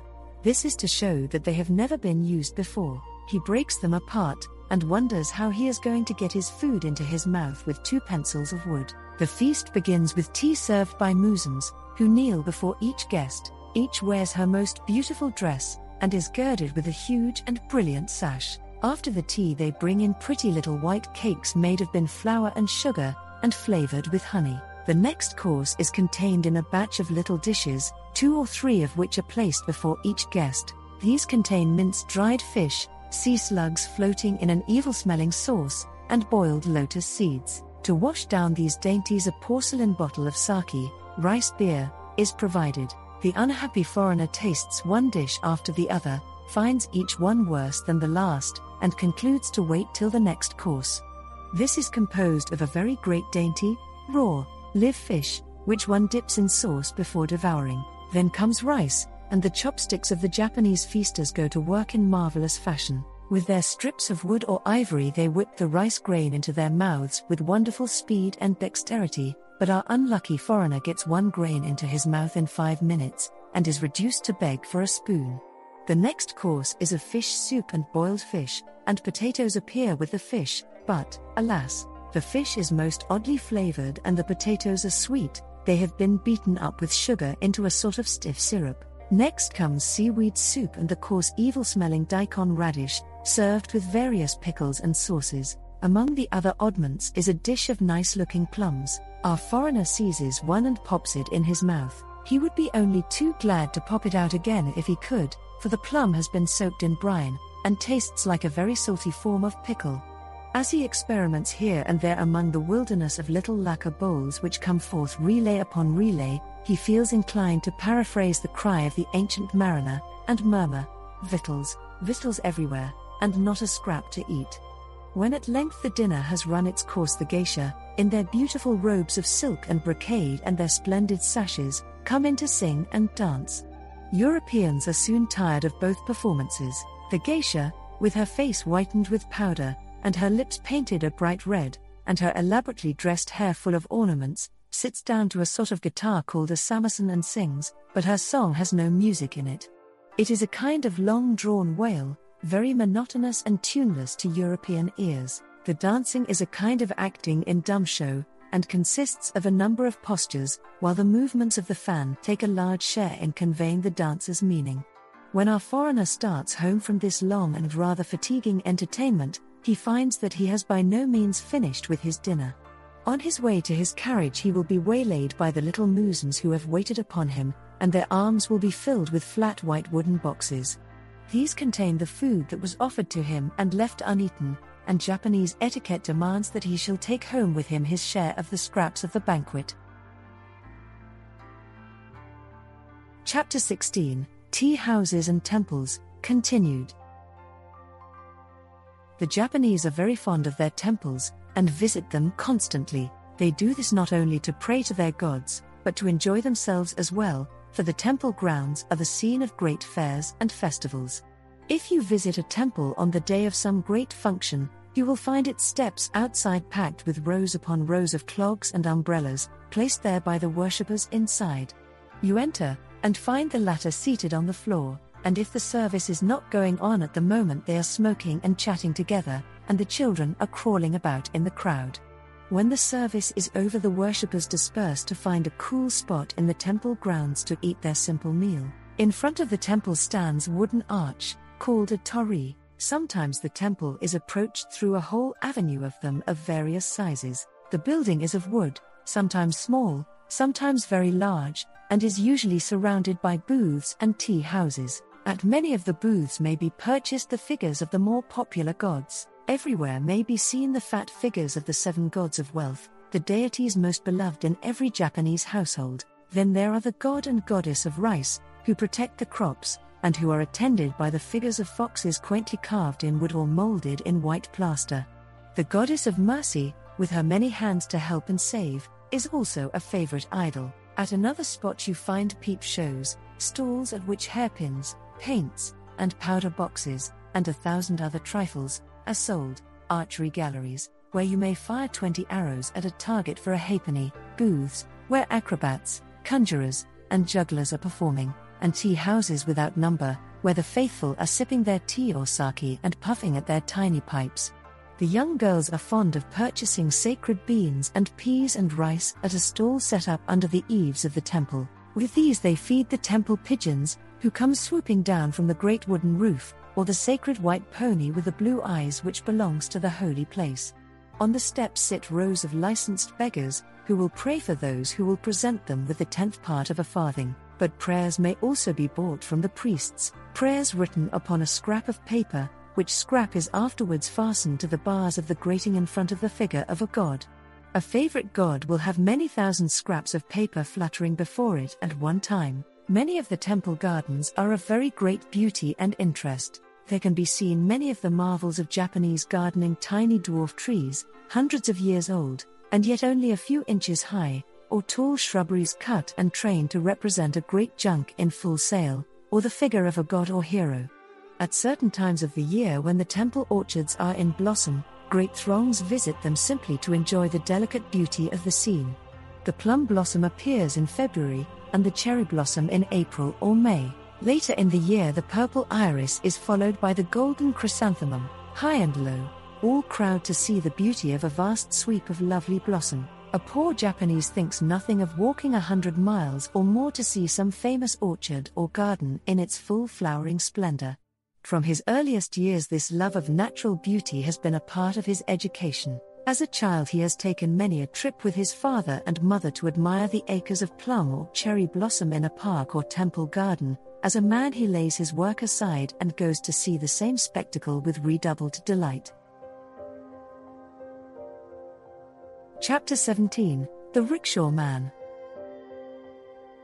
The rickshaw man, for his heart is in Japan, with its junks and Fujisan, and its tea houses and temples, and the smiling rickshaw man. We have heard of Fujisan, the famous mountain, we have talked of tea houses and temples, and now we must say something about the rickshaw man or boy, a very important person indeed in Japan. He is not important because of riches or rank, for, as a rule, he is very poor and of the coolie order. He is important because he is so useful. He is at one and the same time the cabman and the cab horse of Japan. He waits in the street with his little carriage, and when you jump in he takes hold of the shafts himself and trots away with you at a good speed. The jinricksha, to give it its full name, means manpower carriage, and is like a big mail cart or perambulator. There is a hood of oiled paper to pull up for wet weather, a cushion to sit on, a box for parcels under the seat, 2 tall slight wheels, and a pair of shafts.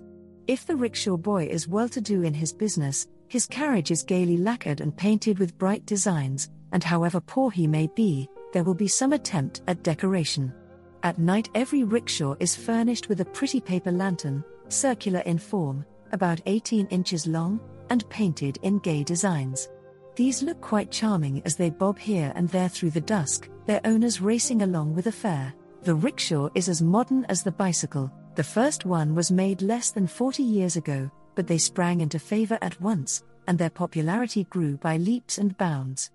The fact is that the rickshaw fits Japan as a round peg fits a round hole. In the first place, it opened a new and money-making industry to many thousands of men who had little to do. There were vast numbers of strong, active young fellows who leapt forward at once to use their strength and endurance in this novel and profitable fashion. Then, the vehicle was suited to Japanese conditions, both in town and country. In town the streets are so narrow and busy that horse traffic would be dangerous. In fact, in many places a horse is so rare a sight that when one trots along a street a man runs ahead, blowing a horn to warn people to clear out of the way. But the rickshaw boy dodges through the traffic with his little light carriage, and runs over no one. Then, in the country the roads are often very narrow, and sometimes very bad, mere tracks between fields of rice. Here the rickshaw is of great service, owing to its light weight and the little room it requires. As a rule, the rickshaw is drawn by one man and holds one passenger, but it has often to contain two Japanese, for the pair of them will fit snugly into the space required for one Englishman. If the traveler wishes to go fast, he has two human horses harnessed to his light chariot. Both run in front till a hill is reached, when one drops back to push behind. Wherever you arrive in Japan, whether by steamer or by train, you will find long rows of rickshaw boys waiting to be hired. They are all called boys, whatever their age may be, until a possible passenger comes in sight. The queer little men, many of them under 5 feet in height, stand beside their rickshaws, smoking their tiny little brass pipes with bowls about half as big as a thimble. Their clothes are very simple. They wear a very tight pair of short blue drawers and a blue tunic, upon the back of which a huge white crest is painted, the distinguishing mark of each boy. An enormous white hat the size and shape of a huge basin is worn on the head, but if the day becomes very hot the hat is taken off, and a wisp of cloth bound round the forehead to prevent sweat from running into the eyes. As for sunstroke, the rickshaw boy has no fear of that. When you step into sight, a score dart forward, dragging their rickshaws after them with one hand and holding the other up to draw your attention, and shouting, "Rickshaw! Rickshaw! Rickshaw!" You choose one, and step in. The human steed springs between the shafts, raises them and tilts you backwards, and then darts off, as if eager to show you his strength and speed, and prove to you what a good choice you have made. Away bounds the little man, and soon you are bowling along a narrow street where a passage seems impossible, so full is it of boys and girls, men and women, shops and stalls. There may be a sidewalk, but then, the shopkeepers have taken that to spread out their wares, or the stall keepers have set up their little booths there. So the people who want to go along the street, and the boys and girls who want to play in it, are all driven to the middle of the way. Here and there your rickshaw dodges, working its way through the crowd. Now the man pauses a second lest he should run full tilt over a group of gaily dressed little girls, each with a baby on her back, playing at ball in the road. Half a dozen others are busy with battledores and shuttlecocks, and the gaily painted toys drop into your carriage, and you are expected to toss them out again to the mites, who will bow very deeply and with the profoundest gravity in return for your politeness. Then something flutters over your head, and you see that 2 boys and an old man are sitting on the roof of a house about as high as a toolshed, trying to get their kites up. And you say to yourself that it is lucky that there are no horses, for the quietest beast that ever lifted a hoof would bolt here and charge through the whirl and uproar and the rain of dropping shuttlecocks and bouncing balls. Another fine thing about rickshaw riding is that no one can call it expensive. While the boy goes, you pay him about 7p an hour, while he waits you pay him rather less than 2p halfpenny an hour, and you can have his services for a whole day for about half a crown. But some of them will try to cheat you in places where foreigners are often met with, and will put a whole 2p an hour on the regular price. This is very sad, and causes the rickshaw boy to be looked upon as a tradesman. He is not allowed the honor of being regarded as a servant and the member of an honorable profession, one who puts his master's interests before his own. But, as a rule, the foreigner who employs the same rickshaw boy comes to look upon him as a guide, philosopher, and friend. He will tell you where to go and what to do. He knows all the sights, and can tell you all about them. If you go shopping, he will come in and see that you don't get cheated any more than you are bound to be. If you go on an expedition, he will find out the best tea house to stay at. He will cook for you, wait on you, brush your clothes, put up the paper screens to form your bedroom, take them down again, see that the bill is reasonable, pay it, and fee the servants. In short, he will manage everything, and you have only to admire what you have gone to see. Wherever you stop on a jaunt, whether it is some famous temple or some lovely park, there is sure to be a coolie's tea house handy, and he takes the opportunity of refreshing himself. He dives into the well under the seat and fetches out his lacquer box full of rice. He whips the rice into his mouth with chopsticks, and washes it down with the yellow, bitter Japanese tea. Then he sits and smokes his tiny pipe until you are ready to go on. Chapter 18, In the Country. The Japanese farmer is one of the steadiest workers in the world. He tills his patch of land, day in, day out, with untiring industry. He works 7 days a week, for he knows nothing of the Sabbath, and only takes a day off for a fair or a festival when his land is in perfect order and he is waiting for the crop. Almost the whole of the land is turned over with the spade, and weeds are kept down until the whole country looks like a neatly kept garden. Many crops are grown, but the chief of them all is rice, and when the rice crop fails, then vast numbers of people in Japan feel the pinch of famine. In order to grow rice, much water is needed, so the fields are flooded from a river or canal near at hand, and the plants are set in the soft mud. This work is carried out by men or women who wade in slush above their knees, and it is a very dirty and toilsome task. The women tuck their kimonos up, and the men cast theirs aside altogether. After planting, this work in deep slush and clinging mud must be repeated 3 times in order to clear away the water weeds which grow thickly around the young rice plants. When the rice is nearly ripe, the water is drawn off and the fields are dried. The fields are of all sizes and shapes, from a patch of a few square yards up to an acre, and the latter would be considered large. There are no hedges or fences to divide off field from field, for the land is too valuable to permit of such being grown, but the boundaries are well understood, and each farmer knows his own patch. Another important crop is the plants which are grown for making paper. Paper has a great place in the industries of Japan. It is used everywhere and for almost everything. A Japanese lives in a house largely built of paper, drinks from a paper cup, reads by a paper lantern, writes, of course, on paper, and wraps up his parcels in it, ties up the parcels with paper string, uses a paper pocket handkerchief, wears a paper cloak and paper shoes and paper hat, holds up a paper umbrella against the sun and the rain, and employs it for a great number of other purposes. He makes more than 60 kinds of paper, and each kind has its own specified use. He can make it so tough that it is almost impossible to tear it, and he can make it waterproof, so that the fiercest rain cannot pass through it. If your path leads you along the bank of a river, you will often see a fisherman at work. He has many ways of catching his prey. He uses a line and hook and the net. In a large stream or pool, he may be seen at work with a throwing net, a clever device. This net is made in the form of a circle 12 or 14 feet across, and round the edge of the net heavy sinkers of lead are fastened. The fisherman folds this net over his arm, and then tosses into the water a ball of boiled rice and barley. The fish gather to eat this bait, and then he throws the net in such a way that it falls quite flat upon the water. The leads sink at once to the bottom, and the net covers the feeding fish in the shape of a dome. A strong cord is fastened to the top of the net, and he begins to haul it up. The leads are drawn together by their own weight, and close the bottom of the net, and the fish are imprisoned. Sometimes he uses bow and arrows. This he does after putting into the water certain fruit and herbs which are very bitter. The juice of these herbs affects the water and drives the fish to the surface, where they leap about in pain. The fisherman shoots them with an arrow to which a cord is attached, and draws them ashore. As night falls after a hot day, the people and children of the village near at hand will come down to the waterside on a firefly hunt. The tiny gleaming creatures now flash along the surface of river and lake, like a myriad of fairy lanterns flitting through the dusk. They are caught and imprisoned in little silken cages. At the bottom of the cage there is a very small mound of earth in which a millet seed has been planted and has sprung up to the height of an inch or more, and beside the little plant there is a tiny bowl of water.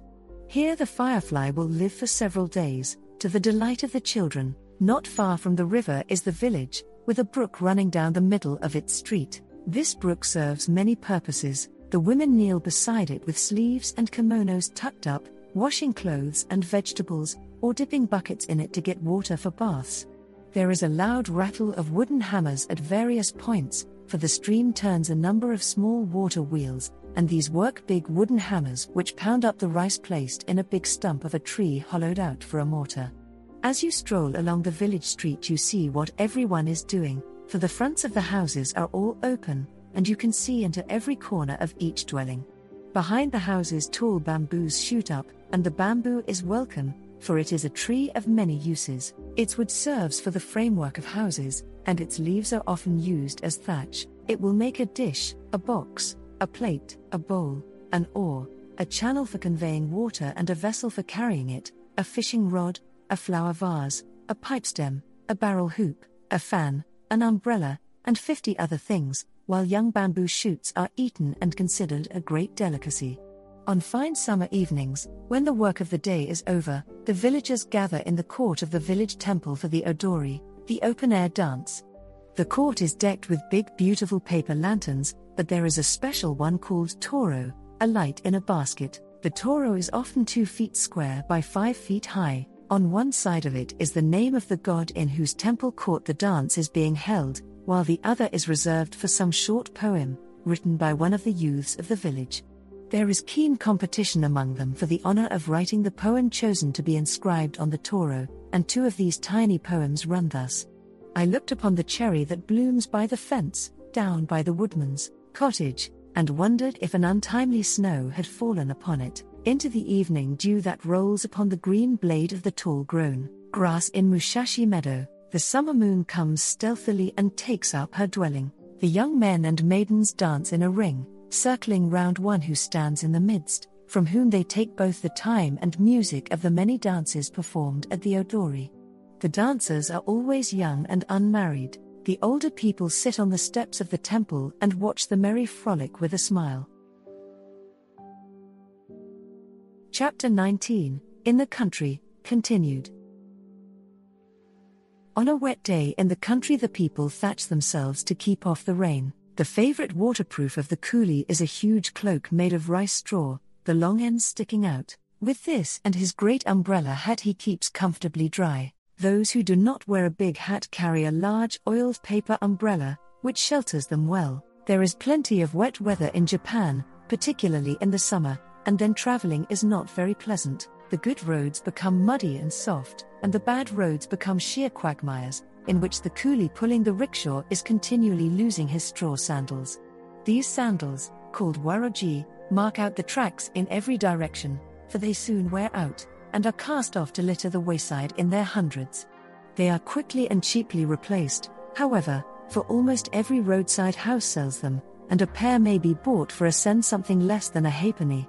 Not only do the men wear straw shoes, but horses are shod in them also, and a very poor and clumsy arrangement it is. The shoes are thick, and are tied on the horse's feet with straw cords. They wear out so fast that a bunch has to be kept hanging to the saddle for use on the way, and in every village a fresh stock has to be secured, at the cost of a penny per set of 4.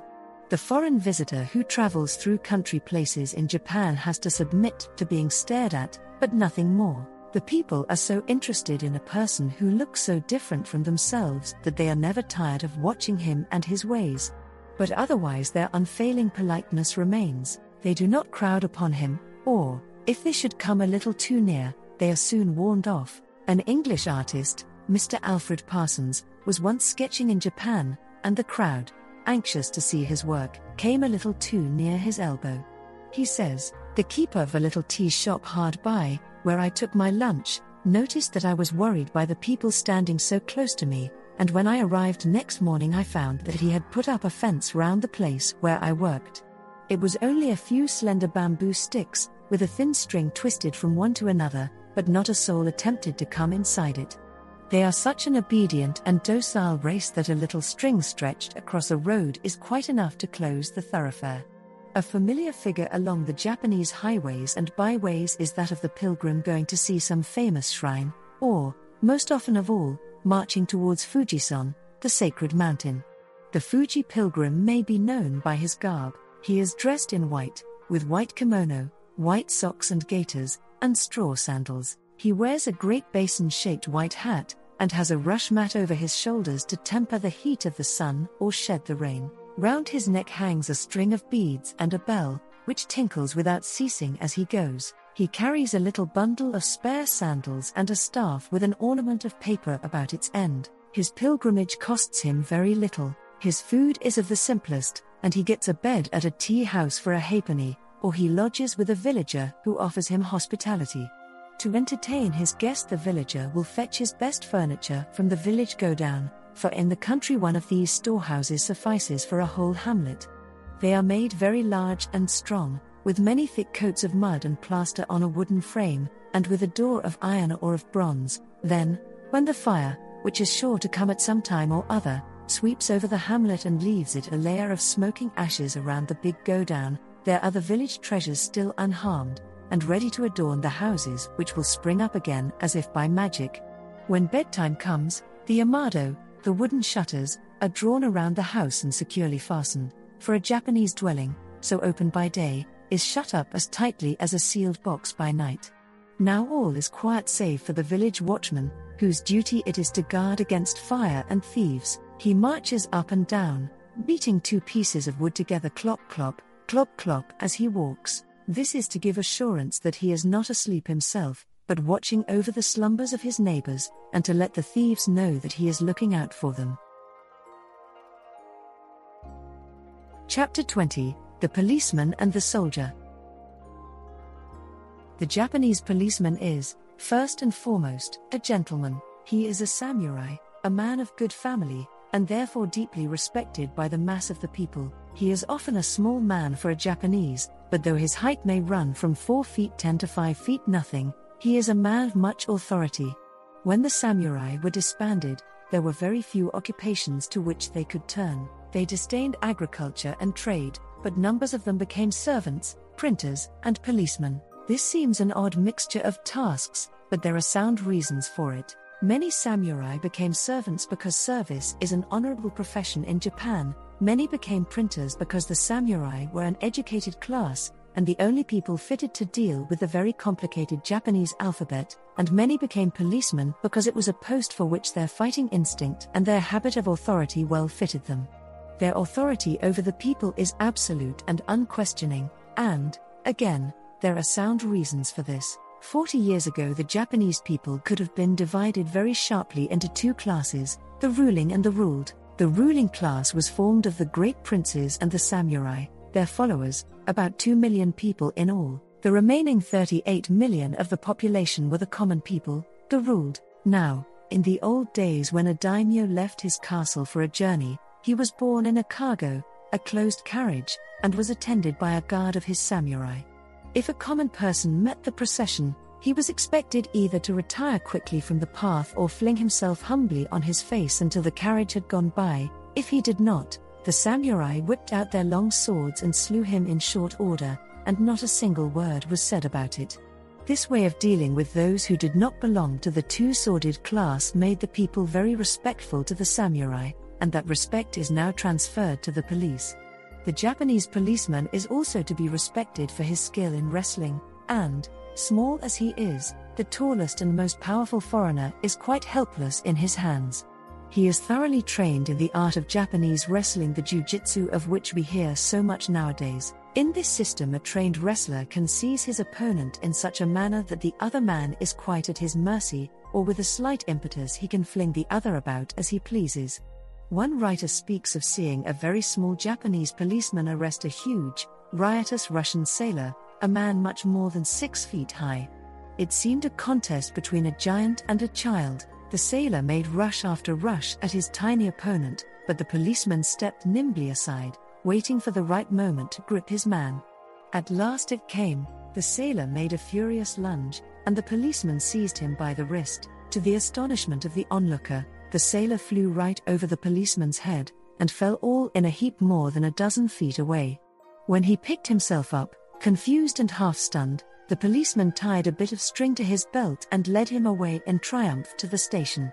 The policeman never has any trouble with his own people, they obey at once and without question. If a crowd gathers and becomes a nuisance to anyone, it melts as soon as one of the little men in uniform comes along and gives the order to disperse.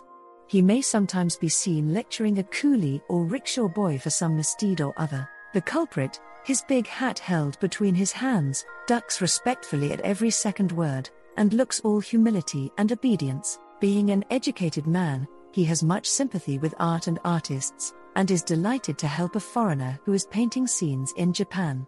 Mr. Mortimer Ment says, "Altogether I found the policeman the most delightful person in the world. When I was painting a shop, if a passerby chanced to look in at a window, he would see at a glance exactly what I wanted, and I would find that that figure would remain there, looking in at the shop, as still as a statue, until I had finished my painting, the policeman meanwhile strutting up and down the street, delighted to be of help to an artist, looking everywhere but at my work, and directing the entire traffic down another street." Of the Japanese soldier there is no need for us to say much here, since the world has so lately been ringing with his praises. The endurance, the obedience, the courage of the Japanese soldier and sailor have been shown in marvelous fashion during the Great War with Russia, and Japan has fully proved herself to be one of the greatest of the naval and military powers of the world. The Japanese soldier is the result of the family life in Japan. From his infancy he is taught that he has two supreme duties, one of obedience to his parents, the other of service to his country. This unhesitating, unquestioning habit of obedience, a habit which becomes second nature to him, is of immense value to him as a soldier. He is a disciplined man before he enters the ranks, and he transfers at once to his officers the obedience which he has hitherto shown towards the elders of his family. His second great duty of service to his country also leads him onward towards becoming the perfect soldier. He not only looks upon his life as a thing to be readily risked or given for his emperor and for Japan, but he strives to make himself a thoroughly capable servant of his land. No detail of his duty is too small for him to overlook, for he fears lest the lack of that detail should prevent him from putting forth his full strength on the day of trial. He cleans a button as carefully as he lays a big gun, and this readiness for any duty, great or small, was a large factor in the wonderful victory of Japan over Russia. In battle he questions no order. During the late war many Japanese regiments knew that they were being sent to certain death, in order that they might open a way for their comrades. They never flinched, shouting their banzai. Their Japanese hurrah, the dogged little men rushed forward upon batteries spouting flame and shell, or upon ramparts lined with rifles, and gave their lives freely for Dai Nippon, Great Japan, the country of their birth. Chapter 21, Two Great Festivals. There are two great Japanese festivals of which we have not yet spoken, but which are of the first importance. One is the New Year Festival, the other is the Bon Matsuri, the Feast of the Dead, in the summer. The New Year Festival is the great Japanese holiday of the year. No one does any work for several days, and all devote themselves to making merry. Although this festival comes in the middle of winter, every street looks like an arbor, decorated as it is with arches of greenery before each house. On either side of each door is a pine tree and bamboo stems. These signify a hardy old age, and they are joined by a grass rope which runs from house to house along the street. This rope is supposed to prevent evil spirits from entering the houses, and so it ensures the occupants a lucky year. Japanese flags are entwined amid the decorations, and green feathery branches and ferns are set about, until the street looks like a forest. Japanese people are so polite to each other that even the beggars in the streets bow to each other in the most ceremonious fashion, but at this festival the bowing is redoubled. There is a special form of greeting for this occasion, and not a bow is to be missed when two acquaintances meet. There is much feasting and a great exchange of presents. The Japanese are always making presents to each other, and there is a prescribed way for every rank of life to make presents to every other rank, and for the manner in which the presents are to be received. A present may always be known by the little gold or red or white paper kite fastened to the paper string which ties up the parcel. Everyone enters into the fun of the time, from the highest to the lowest. They call upon each other, they march in great processions, they visit the gayest and liveliest of fairs, they feast, they drink tea and sake almost without ceasing. The fairs look most striking and picturesque after darkness has fallen. Then the streets and the long rows of white booths made of newly sawn wood and gaily decorated, are lighted up by innumerable lanterns of every color that paper can be painted, and of every size, from 6 inches high to 6 feet. The crowd wear their gayest kimonos, and the musumes are brilliant in flowered or striped silks and splendid sashes, and the air is full of the rattle of the shuffling clogs and the tinkling samisen played in almost every booth. At times the crowd opens to let some procession pass through. Now it is the dragon dancers, the dragon's head being a huge and terrifying affair made of colored pasteboard, and carried on a pole draped with a long garment which hides the dancer. In front march 2 men with drum and fife to herald the dragon's approach. Next comes a batch of coolies dragging a car upon which a swarm of masqueraders present some traditional pageant, and next a number of boys perform an old dance with much spirit and shouting. On New Year's Eve a very curious market is held. It is a custom in Japan for everyone to pay all that he owes to his Japanese creditors before the new year dawns. If he does not do so, he loses his credit. So on the last day of the old year, the Japanese who is behind in his payments looks among his belongings for something to sell, and carries it to the market in order that he may gain a few sen to settle with his creditor. In the great city of Tokyo, this fair is visited by every traveler. For a space of 2 miles the stalls stretch along in double rows, lighted by lanterns of oil flares, and here may be seen every imaginable thing which is to be found in poorer Japanese households. As each Japanese arrives with his worldly possessions in a couple of square boxes swinging one at each end of a bamboo pole slung across his shoulder, he takes possession of a little stall or a patch of pavement and sets out his poor wares. He has brought mats, or cushions, or shabby kimonos, or clogs, or socks, or little ornaments and vessels in porcelain or silver or bronze. Sometimes he brings really beautiful things, the last precious possessions of a family which has come down in the world, a fine piece of embroidery, a priceless bit of lacquer, bronze and silver charms, little boxes of ivory, temples and pagodas and bell towers in miniature, tiny but perfect in every detail and of the most exquisite workmanship.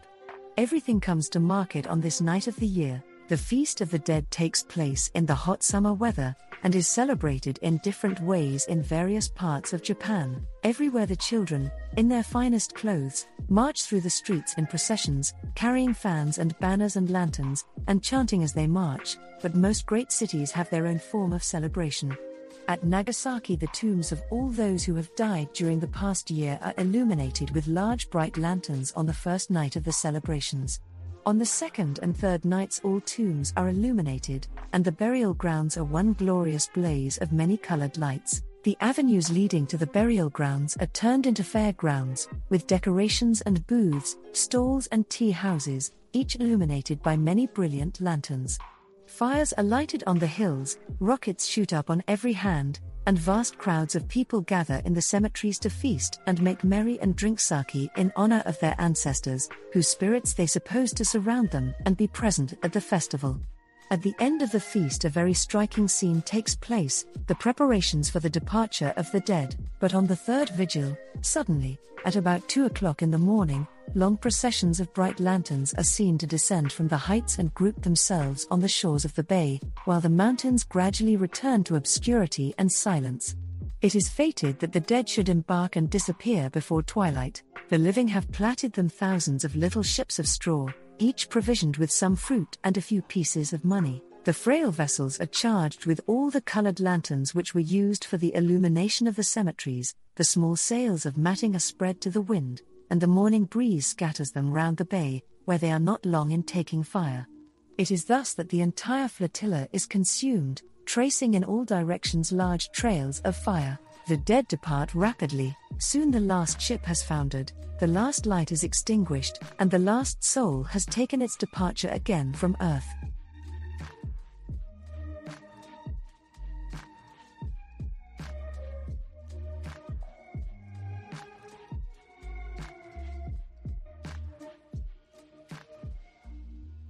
Chill Books.